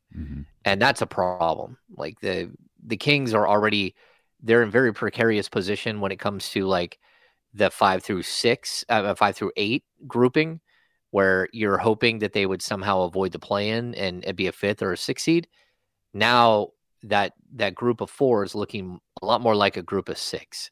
The Kings are only a game and a half up on the Lakers. They're 2 games up on Golden State. And while, they've got a whole bunch of home games coming up and they've got, maybe a little bit easier schedule, it's not an easy schedule. Like their schedule is still really difficult, still top 10, most difficult in the NBA to finish out. But there are winnable games, especially I look at this next group of 10. This will tell us whether the Kings are going to be a playoff team or not, pretty much. Like a playoff, like a top 6 team? Like, do they have it? Like, this next 10 games will tell you if they have a chance to make the top 6. Well, but I'd even tell you this. Like, I don't like the Kings' chances against the Lakers or the Warriors in a play-in series, in a play-in game, because it's one game. And they have LeBron James and Steph Curry, and they're going to get star calls, and you're not. And so you're going to have to outright beat those teams if you're going to make it. And that's not very, very easy. That's going to be a very, very tall task. If somehow it's Dallas down there. What's that? We got De'Aaron Fox. Well, yeah, but the officials don't know that yet. Well, that's a good point. Yep, that's a good point. Yeah, that's a good point. That's fine. That's a good point. This is the NBA. Let's not act like everything is on the up and up and easy peasy and just straight. I mean, that's not how it's ever called. So those guys are going to get calls, and the Kings are going to have to win that game outright, and that's a tough call. So if I'm the Kings, I'd really like to be the number 6 seed or the number 5 seed, so I don't have to worry about any of that. I agree with you 100%, but I also look at, you got to play. Like if you played, just throwing out a team out there, Memphis, you probably wouldn't be able to play bad and win. It don't matter who you play. You got to play good and win. And if you play good, you should win. So I want to avoid it regardless. I don't want any part of a play-in just because I don't want nothing to do with a play-in. I don't want to see Steph. I don't want to see LeBron. I don't want to see Luka or KD just because they're all great. But you're going to have to play good regardless of who you play and when you play. You're going to have to play good on Wednesday when you play the Lakers, let alone a play-in. So it's asking to have. I agree. And but I think to win a play-in, you're going to have to play more than good. Like, if you don't bring an A-plus game, you're going to lose. And that's the reality. Like, there's no other way around it. Like, you've got to play one of your best games of the season. And if you don't, you're not going to advance. And it's a tough pill to swallow because it has, like, huge ramifications, like tremendous ramifications. What are so let's go over this because this sucks. So let's just get this out of the way. Yeah. What are the ramifications for the Kings missing the playoffs? Not the ramifications we're going to work up in our head about the roster, but the actual real ramifications that we know now. Yeah, the real ramifications are that you draft in 2024 and you have, I mean, it's not considered a good draft. So you could say, well, at least they get a draft pick, or maybe they could trade that draft pick. So there's that. But the problem that you have is that you're in the same situation you were this year where your future draft picks are tied up. So if the Kings don't make the playoffs, then they draft their own pick in 2024. But that means that their 2025 and 26 are fully tied up, and they can't even trade their 2027 pick. So if you're going to make a trade with somebody, if you're going to, if you're going to go into a competitive marketplace, the best you can offer is your contracts that you have, the players that you have, but you couldn't really offer anything other than potentially a 2027 first round pick, but that could also become a 2028. And it just limits who and what you can be and what you can, as far as like a buyer in a very competitive market. And if you somehow don't make, you do make the playoffs, your 2024 goes to Atlanta. And then on July 1st, you now have 25, 26, 27, 28, 29, 30, and 31, all of your draft picks to play with, all your first round picks. And there is no like encumbered pick going forward. And that's where it becomes a big deal. Yeah, we want to make the playoffs, man. For what you're trying to, what you're trying to build as a franchise. That you want to make the playoffs because it puts everything on schedule. It gets things off schedule, but when we was talking with Kyle, I don't know how much it changes if you don't make the playoffs. Like how much does it really change? Because like I mentioned, the pick situation and what you could do, your flexibility. That changes a bit. But we talked about earlier, if Kings go into the second round this year, do you think they're not looking at trying to upgrade at the shooting guard spot and possibly the power forward spot the following year? I think it's the same situation. What you can, like, how you can get there may be different, but the writing's on the wall. Well, yeah, but there's a big difference between having upwards of 4 first-round picks to offer somebody versus having like 2. Mm-hmm. I mean, that's the difference. And it's not just 2. It's 2, like maybe we can give you a first-round pick in 3 years, but more likely, well, it could be 4. That's kind of where you're at. And that's not a good situation to be in. Like, you don't have much to offer in order to change your roster. And, I expect the roster to change too, but like, look, if you don't make the playoffs, nothing is off the table. I mean, the Sacramento Kings, the same ownership group, same people who have been here doing stuff for the last 10, 11 years. So, like, I don't know what it would mean, but I do know that, we're hearing today. I know, Damian, you saw it on Twitter. I've been hit up the same way you have. Like, season ticket holders are seeing their season ticket renewals right now. Yeah. And they're seeing a 20% bump for some of the seats. And I don't know if that's across the board. But this team is charging fans like they did in the playoffs and like they did at the beginning of the season, like they're a championship contender. And that's not exactly going to fly for a whole long time when you're not producing the way that it, as of right now, that a lot of people expected. And now it's up to Mike to make sure that they do. And De'Aaron and Domas and Kevin and Harrison and like all Keegan. of them, everyone. Yeah, everyone in a Kings uniform. Yeah, it's up to them to start, producing and getting to the point where this team is it's a playoff team. And Kenny said a second ago, like they got their work cut out for them, regardless of what happens tonight. I don't know if you got a chance to hear our conversation with Chris Biderman earlier today. Biderman wasn't super. I don't know what the word I'm looking for is. He wasn't super encouraged by the way De'Aaron looked at shoot around. De'Aaron went through shoot around, but he was like, I don't know. It's hard to judge De'Aaron because De'Aaron already kind of moves a certain way. It's really hard to judge when you're looking for something. And point being, Biderman didn't sound super encouraged with how De'Aaron looked at shoot around today. Yeah, I mean, here's the problem. I would like to tell you we know exactly what, De'Aaron has. Like, they're listing it as a knee contusion, but we don't know if it's a bone bruise. We don't know if it's a deep thigh bruise. Like, there is no, determination on what exactly this is that he's dealing with. And so my point is, I don't think that there's anything structurally he can do to injure this thing further. But I don't like saying, oh, it's a pain tolerance issue. Mm-hmm. Like, yeah, pain tolerance, like it hurts so bad you can't move. That's not a pain tolerance issue. So he is wearing a sleeve. Anytime he does get beat up like this, he always walks very straight legged. Mm-hmm. And unless he's in full game mode and putting the car in fourth gear and heading to fifth gear, that's when you start to see him kind of move through that. If not, he is a little stiff. That's just kind of who he is. Straight-legged, stiff, very slow. Very, very slow when he moves. Yeah. No, and I think, look, De'Aaron's going to want to play. He knows what's at stake here. He knows how good that team is. And just really the dynamic. If you have Fox, Jaden McDaniels will likely slide out and cover Fox.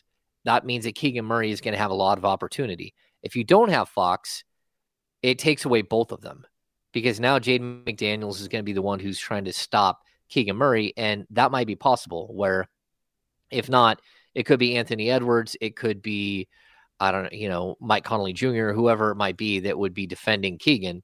It's not going to be their best defender.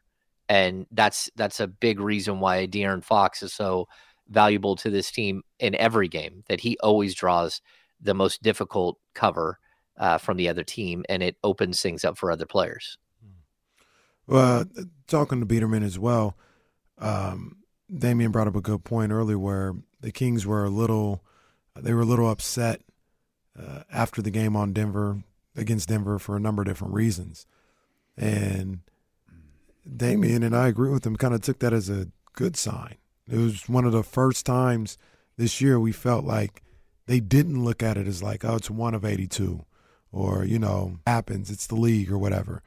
Seemed like they were pretty upset, and it was a sign to both of us that they understand the urgency of what's going on. It's not okay to lose any game, whether you're playing Detroit or Denver on the road or whatever. To do what we want to do, we have to step it up and play every game like it's a playoff game. And that was kind of encouraging to the both of us. You feel the same way about how they reacted to losing that Denver game? Yeah, I think so. I mean, I don't think you should be splintering right now. And, I don't love the comments by Kevin Huerter because the stats tell a different story. Yeah, he wants to be out there more, but in his 18 minutes, it wasn't good. So I don't think Mike Brown did anything wrong pulling. It was at the 8:37 mark of the third quarter. He pulled Davion, Harrison, and Kevin. And then you looked up 3 minutes later and the game was a 28-point game. I mean, it's over. Yeah. And it was already 20 with those guys on the court. So It's not like things were going well. But again, if you have an issue, I don't think that's either the game or the area to really have that discussion with a media member. He was frustrated. I'll stall him out a little bit. He was frustrated. He was frustrated with the way the team's playing. Like I'm not excusing it, James. Like I understand completely what you're saying, but he's frustrated he didn't play. He couldn't help. He's also frustrated they just got their ass kicked. No, I totally agree. And hey, look, he played 38 minutes a game before that. So it's not like this is like some trend that he's not playing and he wasn't there to save the team. But again, I don't want to see that splintering on a 2-game road trip and like where you faced the champs who you'd beat 3 times already that year and had a full arsenal of players and went at you. You know, that's not where I think you typically would see someone voice their frustration. That's all I was saying. Because weren't the Kings going for like a 3-game road trip? A 3-game win streak, or did they already blow the 3-game win streak? Now all my games are running in together. They were going for a 3-game win streak when they played Miami. That's right. Yeah. So anyway, like, look. Now they're looking at a 3-game losing streak. Yeah. Boy, things move fast in the NBA. Well, they moved fast for the Sacramento Kings. This has like been their entire season. Like, I don't know how else to describe them. They're consistently inconsistent. They are. They are. And I think we're waiting for something that we haven't really seen yet this year. And I think it's that consistency. Whether the consistency starts tonight or it starts on Monday when they take on Chicago. There's a Chicago game next week. There's also a really, really important Los Angeles Lakers game. And then there's the San Antonio Spurs, who beat the hell out of the Oklahoma City Thunder last night, who really challenged the Kings on HBCU night a couple of Thursdays ago on the second night of a back-to-back. So there's going to be challenges facing this team, but that's part of this. You could do the old football gimmick. Like how many the Giants come to mind, the Steelers. There's a number of teams who, the playoffs started for them in week 11. You want a rallying cry? The playoffs start for you right now. Yeah. Oh yeah.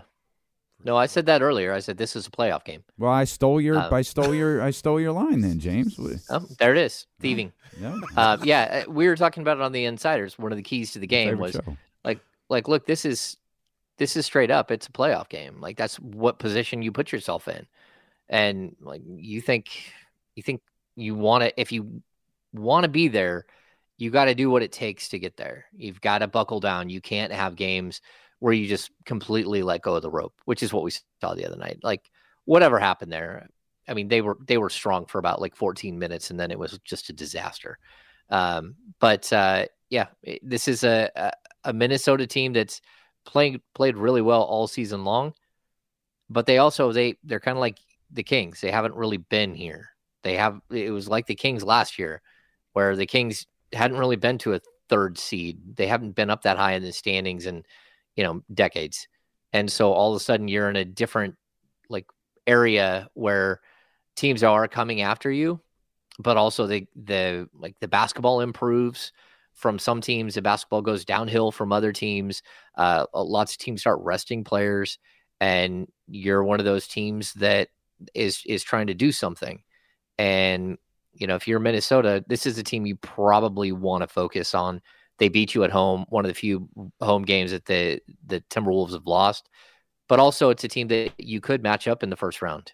If somehow the Kings do make it in through a play-in and they're the 8th spot, Minnesota could be the 1. If they're the 7th spot, Minnesota could be the 2. So you've got to put your best effort out there every time you step on the court, especially against a team that, is going to remember what happens tonight. So the streets were saying, James, you were pretty down on the Kings after that Nuggets loss. For those who didn't hear, what specifically after that loss had you feeling like it was a little bit more than just a loss or a one-game situation? It was indicative of a little bit more, possibly. No, I don't know that's the case. Like that. I expected them to lose that game. Like Damian and I both were on the same page with that game. I expected them to get blown out. I don't like the way that some of the players played. I don't like some of the vibe. I mean, certainly the vibe coming out of the game, I don't like at all. I wasn't particularly excited to see Domantas Sabonis go back in the game late. And while I say that, I did appreciate Mike Brown putting Keegan Murray back in the game because I understood that. I didn't understand Domas going back in. Yes, you did. We haven't really. Yes, Well, I mean, I understood it. Yeah.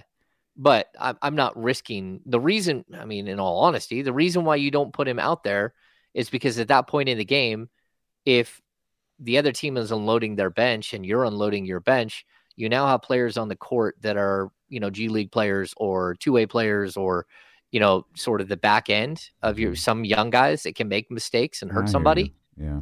And one of your young players flew in and, carved up your star big man and he had to go get stitches. As far as like some of the play, like I wasn't impressed with Davion. That to me, again, it has nothing to do with him making shots. When he makes shots, great. I mean, it's like applaud. Yes. But it's just that he didn't look like he was in the right spots all the time on defense. I mean, on offense. I thought defensively he did what he could against Jamal Murray, and Jamal was just too big, too strong, and went over the top of him. But on the offensive end, he just kept, like, if he doesn't have the ball in his hands, if he's not in a pick and roll situation, he's kind of in trouble. And I was still surprised by it because, it's not like he didn't know he was going to start. He had a good idea.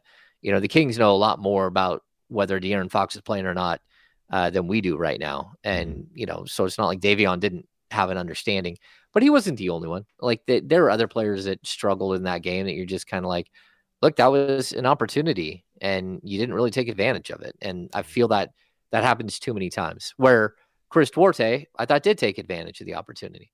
Before he got poked in the eye early, I thought he was good.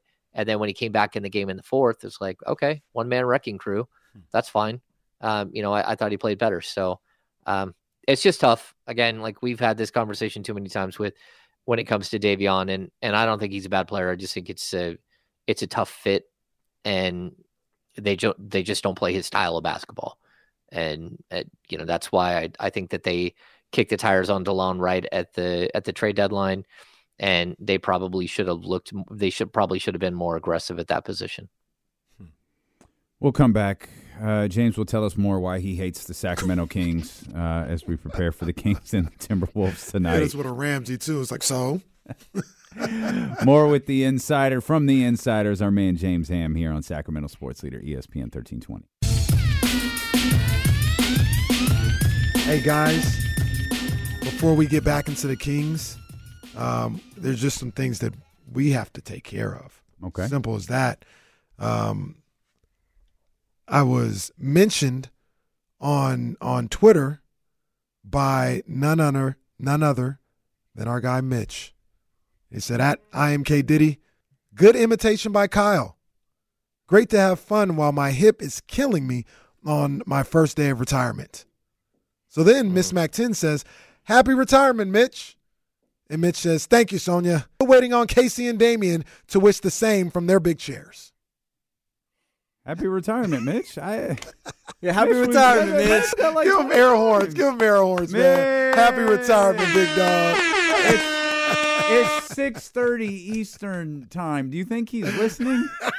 Well, he sent this 21 minutes ago. Well, maybe he's listening. Poor guy's on the DL. Happy retirement, Mitch. Poor guy hurt his hip on his first day of retirement.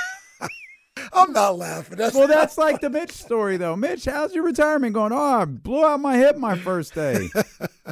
Well, there you go. I agree with this sentiment right here from David Jackson. Mitch, please. Mitch, you that guy, man. Hope you're enjoying retirement, man. Enjoying the grandson, all that good stuff, man. Hammer, I think you just looked up the injury report and dates there regarding De'Aaron Fox and Anthony Edwards. No, I'm still waiting for the updated. Oh, the new one hasn't dropped. Okay. Yeah. It should have already dropped, but welcome to the NBA. I'm guessing De'Aaron's a game time decision similar to what he was last time. Yeah. Is there a belief maybe from both you guys that if it's a game time decision, just don't play him and wait till you get back home on Monday? Give him an extra, if he's sore like that, give him extra 2 days or something like that. I don't know if I would. Yeah. If I was De'Aaron, I'd leave it up to him. Yeah, if I was De'Aaron, I'd want to play. Yeah, but that's what I do then. People, but you know how people are No, I nowadays. know. They're like, hey, we'll just give them the extra day, give them an extra 48 hours or something like that. Yeah, I feel like Fox, though, no. Hmm. I'm going to play. That's I my mean, opinion. players know their bodies better than anyone else. So again, it's a bruise. So if he can play and he feels comfortable, then he'll play. And if not, I don't have any problems with him not playing. I mean, like, look, I once watched, I think Marcus Thornton missed 20 games with a deep thigh bruise, just couldn't shake it. And so if it's something like that, maybe. But either way, he hit knees pretty good with Hawkes. So yeah. All right. Well, I guess we'll find out when the NBA feels like telling us. This is a 5 o'clock start. What time is it in Minnesota? I think it's a 5 o'clock start tonight. It's a 5 o'clock. Oh, It's poor. Whatever. But poor Chicago Bulls fans and Chicago Bulls. They got to play a 9 o'clock game tonight because they're the late game on ESPN. They couldn't find a game west of the Mississippi that they could put in the late game. Oh, wow. So they're playing at 7 p.m. Pacific in Chicago. That is bizarre. Yeah. That's not great. Yeah, the injury report just came out, and it's the same. So they're both still questionable. Okay. Well, if De'Aaron can't play, I say Anthony Edwards That's can't only play. fair. That's only fair. And I assume all indications are Domas is fine. Just stitches from the young elbow that shredded his face like an old UFC fight. Isn't it on like his forehead? Is he going to have to wear a headband tonight? No, I think it's his cheek. Gonna look like Dusty Rhodes. Yeah, it's kind of on his cheek. So, I don't. Yeah, I think Domas will be fine. No concussion protocol. Concussion, that would be tragic.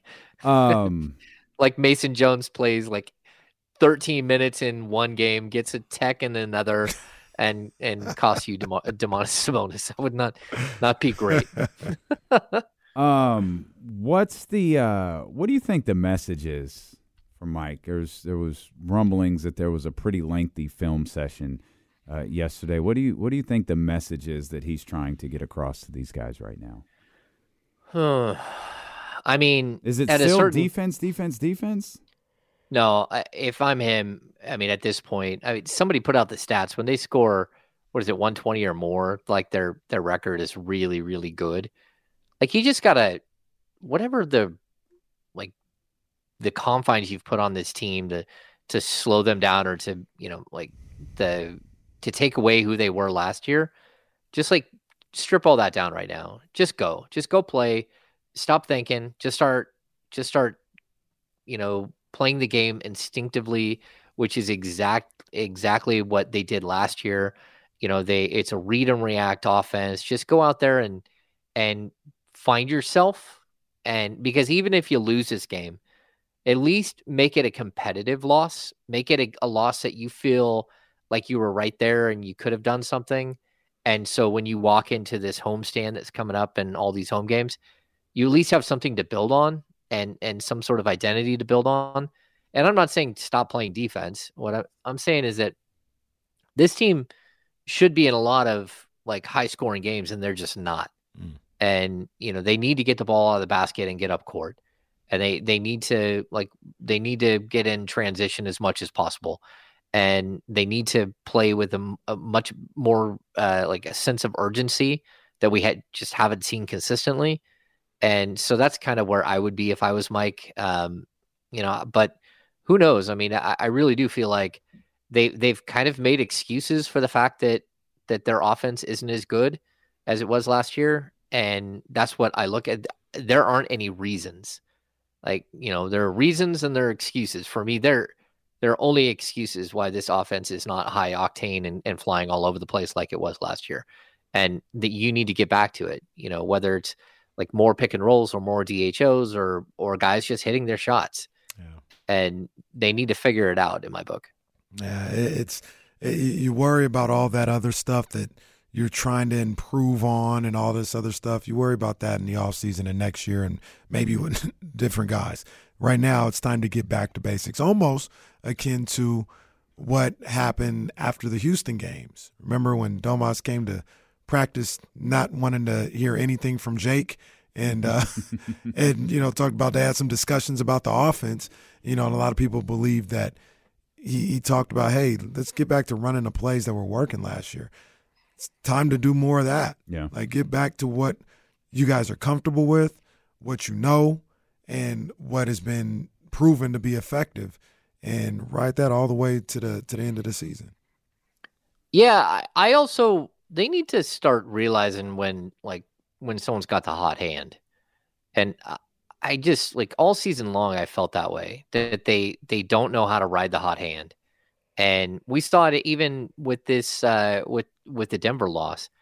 Man, Keegan Murray was on fire, and then you went away from him, and maybe he didn't do a good enough job to get open, or maybe it was just situational, but at some point, it can't be situational anymore. You have to actually force feed and say, look, if you don't step up in this moment, we're going to lose this game, and our best path forward is with you. And so I think that's something that, we've seen it even with Harrison. Harrison finishes a game 6 of 8 from the field. That shouldn't happen. If you've hit 6 of 8, you need to hit 10 of 14. That's something that this team doesn't do a good job of recognizing. And maybe it's that other teams are taking some things away, but I just feel like this team is slightly predictable and slightly one-dimensional when it comes to the offensive end right now. It's, a ton of three-point shots. If you're hitting your three-point shots, you got a shot. But just like we saw in the Denver game where, you hit 7 of 10 in the first quarter, you miss all 10 in the second quarter, and the game's over. And you just can't be that team. This team was way too good on the offensive end last year. People forget they weren't just a great 3-point shooting team. They led the league in 2-point field goal percentage as well. And they got to the line a bunch and they hit their free throws. These are who you were as a team. The lack of identity is still slightly jarring to me. Who do you hold responsible for them being so predictable on the offensive end? I don't know. I guess it's certain, they now have a book on you for sure. We talked a little bit about the Miami Heat. You play the Miami Heat, you play them twice a year.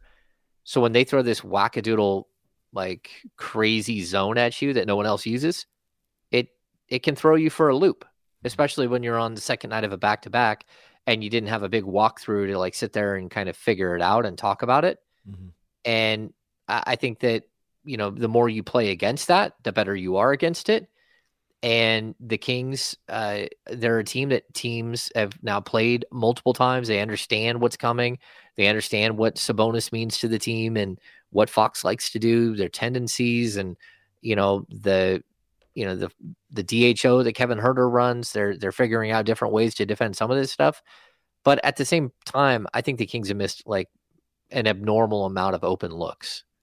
And so I can't just blame it on the league figuring you out. There are certain teams that know exactly how to slow down Domantas Sabonis. But then you get to most of these other games and they don't. So the Kings need to do a better job of moving the ball and moving around the court. They're getting stagnant. They've got to stop with all that. And they have to use tempo, use pace, get out, move. You got a fast team. James, you hit the nail on the head with my favorite random stat ever is getting the wide open looks. And they seem to be generating the same amount of wide open looks this year than they did last year. They're just not consistently hitting those same looks for whatever reason. And I do believe as long as they continue to generate those type of looks, you're always going to at least have the opportunity. That's what you ask for. You're going to get those same looks. You're going to have the opportunity to knock them down. Will they knock them down? We'll see. On a consistent basis, we'll see. But the offense is working to some degree if they're able to continue to generate those open looks. No, I think it is. I mean, maybe it is just that the players need to be more locked in and they need to hit their shots. I part of it is that they just aren't as good shooting the three this year. And then, on the defensive end, they've got things that make them a hot mess all the time. But, the improvement, the maintain and improve thing, I don't think at this point we can say they've even maintained. We've kind of hit a point where you're looking at them in a different light than you did even last year, where, there isn't a lot of semblance of the same group and the same sort of mentality. So we'll see, though, because this is one of those games, Kyle talked about this earlier. The Kings, every time they're up against spots like this where you kind of just felt like, oh, well, they're probably going to lose this game. That's when they stepped up and beat teams last year. And it's even when they stepped up and beat teams earlier this year, like Minnesota. They lost the 2 games in a row to New Orleans, and they had that 6-game road trip. And the last game of the 6-game road trip, we're all thinking, okay, final game, probably going to get thumped by a Timberwolves team that hasn't lost at home. And the Kings went in there and found a way. So if that's who we see tonight, like the gritty fire back at you Kings, then that would be a whole lot more convincing, heading into this final 24 games. And I think that's the concern. I mean, you go back to that game in November when they beat the Timberwolves. De'Aaron had 36 in that one. Man, took a lot of shots. That was one of the best games they played all year. That game when they beat Minnesota, they were fantastic on offense and frustrated them on the defensive end as well. Yeah, and no Jaden McDaniels in that game. No Kevin Huerter. No, who are they missing? I think Keegan. Well, there's no Keegan, huh? There's no Keegan. Yeah, Huerter started. No. Harrison started. Domas started. Because I'm looking at Duarte because there's a big 0 in the far right column. Like, what the hell is that? Chris Duarte played 21 minutes, didn't score. I'm like, wait a minute. Kevin Huerter played. Who didn't play? Keegan was out in that first game against Minnesota. And you got 10 points from. I shouldn't have chuckled the way you got 10 points from Kessler Edwards in that game. 17 from Domas. You got that second unit played really, really well in that game. Yeah, but the Kings' second unit hasn't played really well in a while. So that was kind of leading us to the next thing. Is it's like that's one a conversation we've had a couple of times this week, and plenty of people have called in and said it felt like last year team had depth and the depth was performing.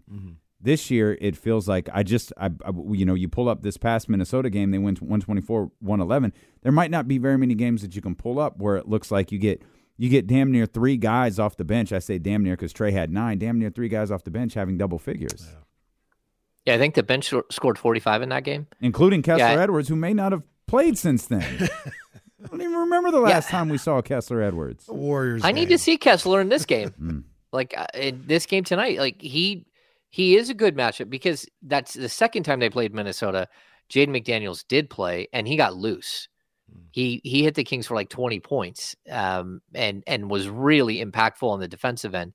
So that's a good matchup. I like Kessler against run him out there against Cat for a few minutes. That's not bad. They just have a lot of weird matchups too. Naz Reid is a tough guy. Who is going to defend Naz Reid on this team? I mean, maybe Trey Lyles, but I don't know. That's a tough one. Alex Lynn time, baby. Yeah. Karl Anthony Towns was 4 or 5 from 3 in that game. The one they lost. The one in Minnesota. The one in Minnesota, yeah. The one in Sacramento, that was a frustrating game because they didn't really. Kings were below 100. That was one of their games where they were below 100. And they had to they had almost a Miami-like comeback to get that game to maybe 6 with 4 minutes to go, and then Minnesota pulled away again. But they struggled in that one. Bench had 20 in that one versus, what'd you say a second ago, James, 40 in the first one? 45. I think that was the number. Yeah, they had 20 in this one. Another big performance from De'Aaron. Keegan played really well, triple-double from Domas. And a bad Huerter game. A really, really bad Huerter game. 15 minutes. 1 of 7. That was in the Sacramento game. Yeah. Yeah, they're an interesting squad. I think, again, they don't have Kyle. Well, Kyle Anderson is doubtful tonight. That can be big for the Kings, too. Kyle Anderson, I don't know why Kyle Anderson gives anyone problems. Like, it's kind of like, going up against a knuckleball pitcher. Actually, it's really incredible. His shot is really one of the most incredible things in the entire league. It really is. Kyle compared him to Jamie Moyer, the old pitcher, who lefty. pitched till he was like 49 and just like lobbed the ball like the whole time. And you're like, how in the world is this working? And that's exactly what Kyle Anderson does. He just like slowly beats you, and it doesn't make any sense. Well, I'm hoping they show up and play well today, regardless of who plays. I was really encouraged and hyped watching the first quarter and a half on Wednesday, and it was pretty deflating that it just died. But you know what killed? I was perfectly fine watching that basketball game. Like, they're playing well, and then I don't remember if it was a TV graphic or the computer. It's like, oh, they're 7 of 10 from 3. Okay, well, that's not going to continue. So can they strike a middle point? And the emphatic answer was no. We're going to go from white hot to ice cold. And it was one of the, we do this, how many times? I think we did this one of the Detroit games. I can't remember which one it was, where I think Detroit started really, really hot in the first quarter. Yeah, the one in Detroit. And it was like, that's not going to continue. Right. So what's Didn't they score 49? Yeah. In the first. So I feel like Denver was like, they're not going to keep doing this. And sure enough, they missed their next 12. Yeah, it was pretty brutal. According to our friend Chris Biderman, De'Aaron Fox will go through his pregame routine before determining his status tonight with a left knee contusion. Did the same thing on Wednesday. Okay. Yeah. Well, that's all right. It should be an interesting game. I imagine Anthony Edwards is probably doing something similar. I don't. Anthony Edwards' role is it the ankle from the other night? Yeah, it's the ankle. Oh, it is. Okay. I'd imagine he's going through the same thing. Is this their first game back? No, he played like the next night. They had a back-to-back. Oh, okay. And he played. Okay. But I guess they were still saying, questionable. Okay. He may have still had some adrenaline that next game. I didn't know they played. He doesn't really miss games. Yeah, he's tough. Anthony Edwards, he's missed I think 3 games on the season. It's that's a really good basketball team. I mean, I know that's a dumb statement given their record at the top of the Western Conference. But I think there were a lot of questions about them entering the year. There were people dissecting their schedule, like, oh, they haven't played any good teams yet. I wasn't even sure who they were when they came to the Golden One Center in December. It was after that game that I was like, you need to pay a little bit more attention to the squad. They're good, man. The following night they played Memphis, played 40 minutes, 34 points. Yeah, Anthony Edwards is playing tonight. Yeah, probably. He's playing tonight. All right. Well, like I said, they just got to play good. Hey. But more importantly, just get past this game. Well, get past it. Get past this game. Get a win. Why not? Yeah. Get a win. When we come, and you do get an extra day off this weekend. Yeah, so that's the other thing. Yeah, they have the whole weekend off. You won't miss anything. We'll be back Monday to get you ready for Chicago. When we step out of Memorial Auditorium tonight, I want to see that beam in the sky. Oh, yeah. I want to see that beam in the sky one time. Do There's the a lot of math for me. out-of-towners coming out here for Do the this math for me. concert. I When want them to see that beam in the sky. When we step into the Memorial Auditorium, be pretty damn close, right? Pretty close. Pretty close. We can start being chants. Come on, as we're walking in. We'll get sued. We're not allowed to talk at this concert tonight. James, radio stations across this region hate D-Lo and Casey. You just have to hop on stage and sign language or something, I guess. Oh, we're gonna be on stage. We just, guys, don't say anything. We'll give them pictures. You guys can't say anything. That's crazy. They'd be like, you can't say a word. You don't even, what if you don't we even just know start, who we are. What if we just start yelling without the mics? Does that count? These people, clown behavior. Very confused with what's happening here. Clown no, they're behavior. scared of us. No, well, James, this is what I encourage. James. Hey, that starts at 10 o'clock too, by the way. That starts at 10 o'clock. Oh, this is the that ain't just 12 o'clock. That's at 10 o'clock. We had a presentation today in class where we went over graphs and what numbers mean. And that when people tweet stupid stuff, we're gonna start throwing receipts out. This, James, is a receipt. And it's funny because, okay, you know what? We ain't doing this. Nope. No, we ain't doing this. This is how the show started. This is not going to be how the show ended. We're headed into a huge night for D-Lo and KC and 102.5. We're headed out to the Sacramento Memorial Auditorium. Oh, go ahead, James. Put that on. James, put Fedora Ham. Hey, oh, yeah. They're going to be playing. Hey, Fedora D-Lo's in the house tonight. Fedora D-Lo's in the house tonight. Just relax. Let's have a good Friday. Let's have a good Saturday. That's good what it is. We're going to have a great weekend, and I think we got Kings coverage coming up next. We got Purple and Black pregame show on the way, and then we'll be back here on Monday to get you ready for a huge week of Kings basketball that includes Chicago, the Los Angeles Lakers, another visit from the San Antonio Spurs, all during the work week next week. So we have got you covered. Appreciate you making us a part of your day. Appreciate you making us a part of your week. And we will see you back here Monday beginning at 10 a.m. with the Insiders on Sacramento Sports Leader. I said Sacramento Sports Leader. That's right. ESPN 1320. Vamos Kings, light the beam. Why? Why? If you have T-Mobile 5G home internet, you might be hearing this Why? a lot. Why? Every time your internet slows down during the busiest hours. Why? Why? Because your network gives priority to cell phone users. Why? Good question. Why not switch to Cox Internet with 2 times faster download speeds than T-Mobile 5G home internet during peak hours? Okay. Stop the whys and visit cox.com/5G home for details. T-Mobile prioritizes certain T-Mobile phone users over home internet users during times of congestion. Old Man Winter here. If I had it my way, it would stay winter all year long. Short days, wind chill, black ice, and a good polar vortex. Oh, heaven. Wait, is it getting warm in here? Your cold snap is over, Old Man Winter. Spring has arrived. Spring. Spring is here, which means it's the perfect time to get away in the Hyundai you've always wanted. Visit the Hyundai Getaway Sales Event, where you can get great deals on all of our award-winning Hyundai models, like the tech-filled Tucson and Kona, as well as the spacious Palisade. Enjoy wherever you go with the peace of mind that comes with America's best warranty and 3 years or 36,000 miles of complimentary maintenance. But hurry in, these deals won't last. Add more joy to your journey at the Hyundai Getaway Sales Event. Now get 0% APR or up to $1,500 bonus cash on the Hyundai Tucson.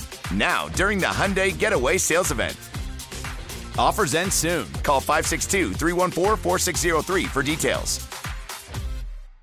Celebrate and save at Ashley's Anniversary Sale. With Hot Buys, your choice of colors starting at just $3.99. Ashley Sleep mattresses starting at $2.50. Plus, receive a free adjustable base with select mattress purchases. And shop top mattress brands like Stearns & Foster, Tempur-Pedic, Purple, and Beautyrest Black with 60-month special financing. Only at Ashley. Subject to credit approval. No minimum purchase required. Minimum monthly payment, down payment, tax, and delivery may be required. See store for details.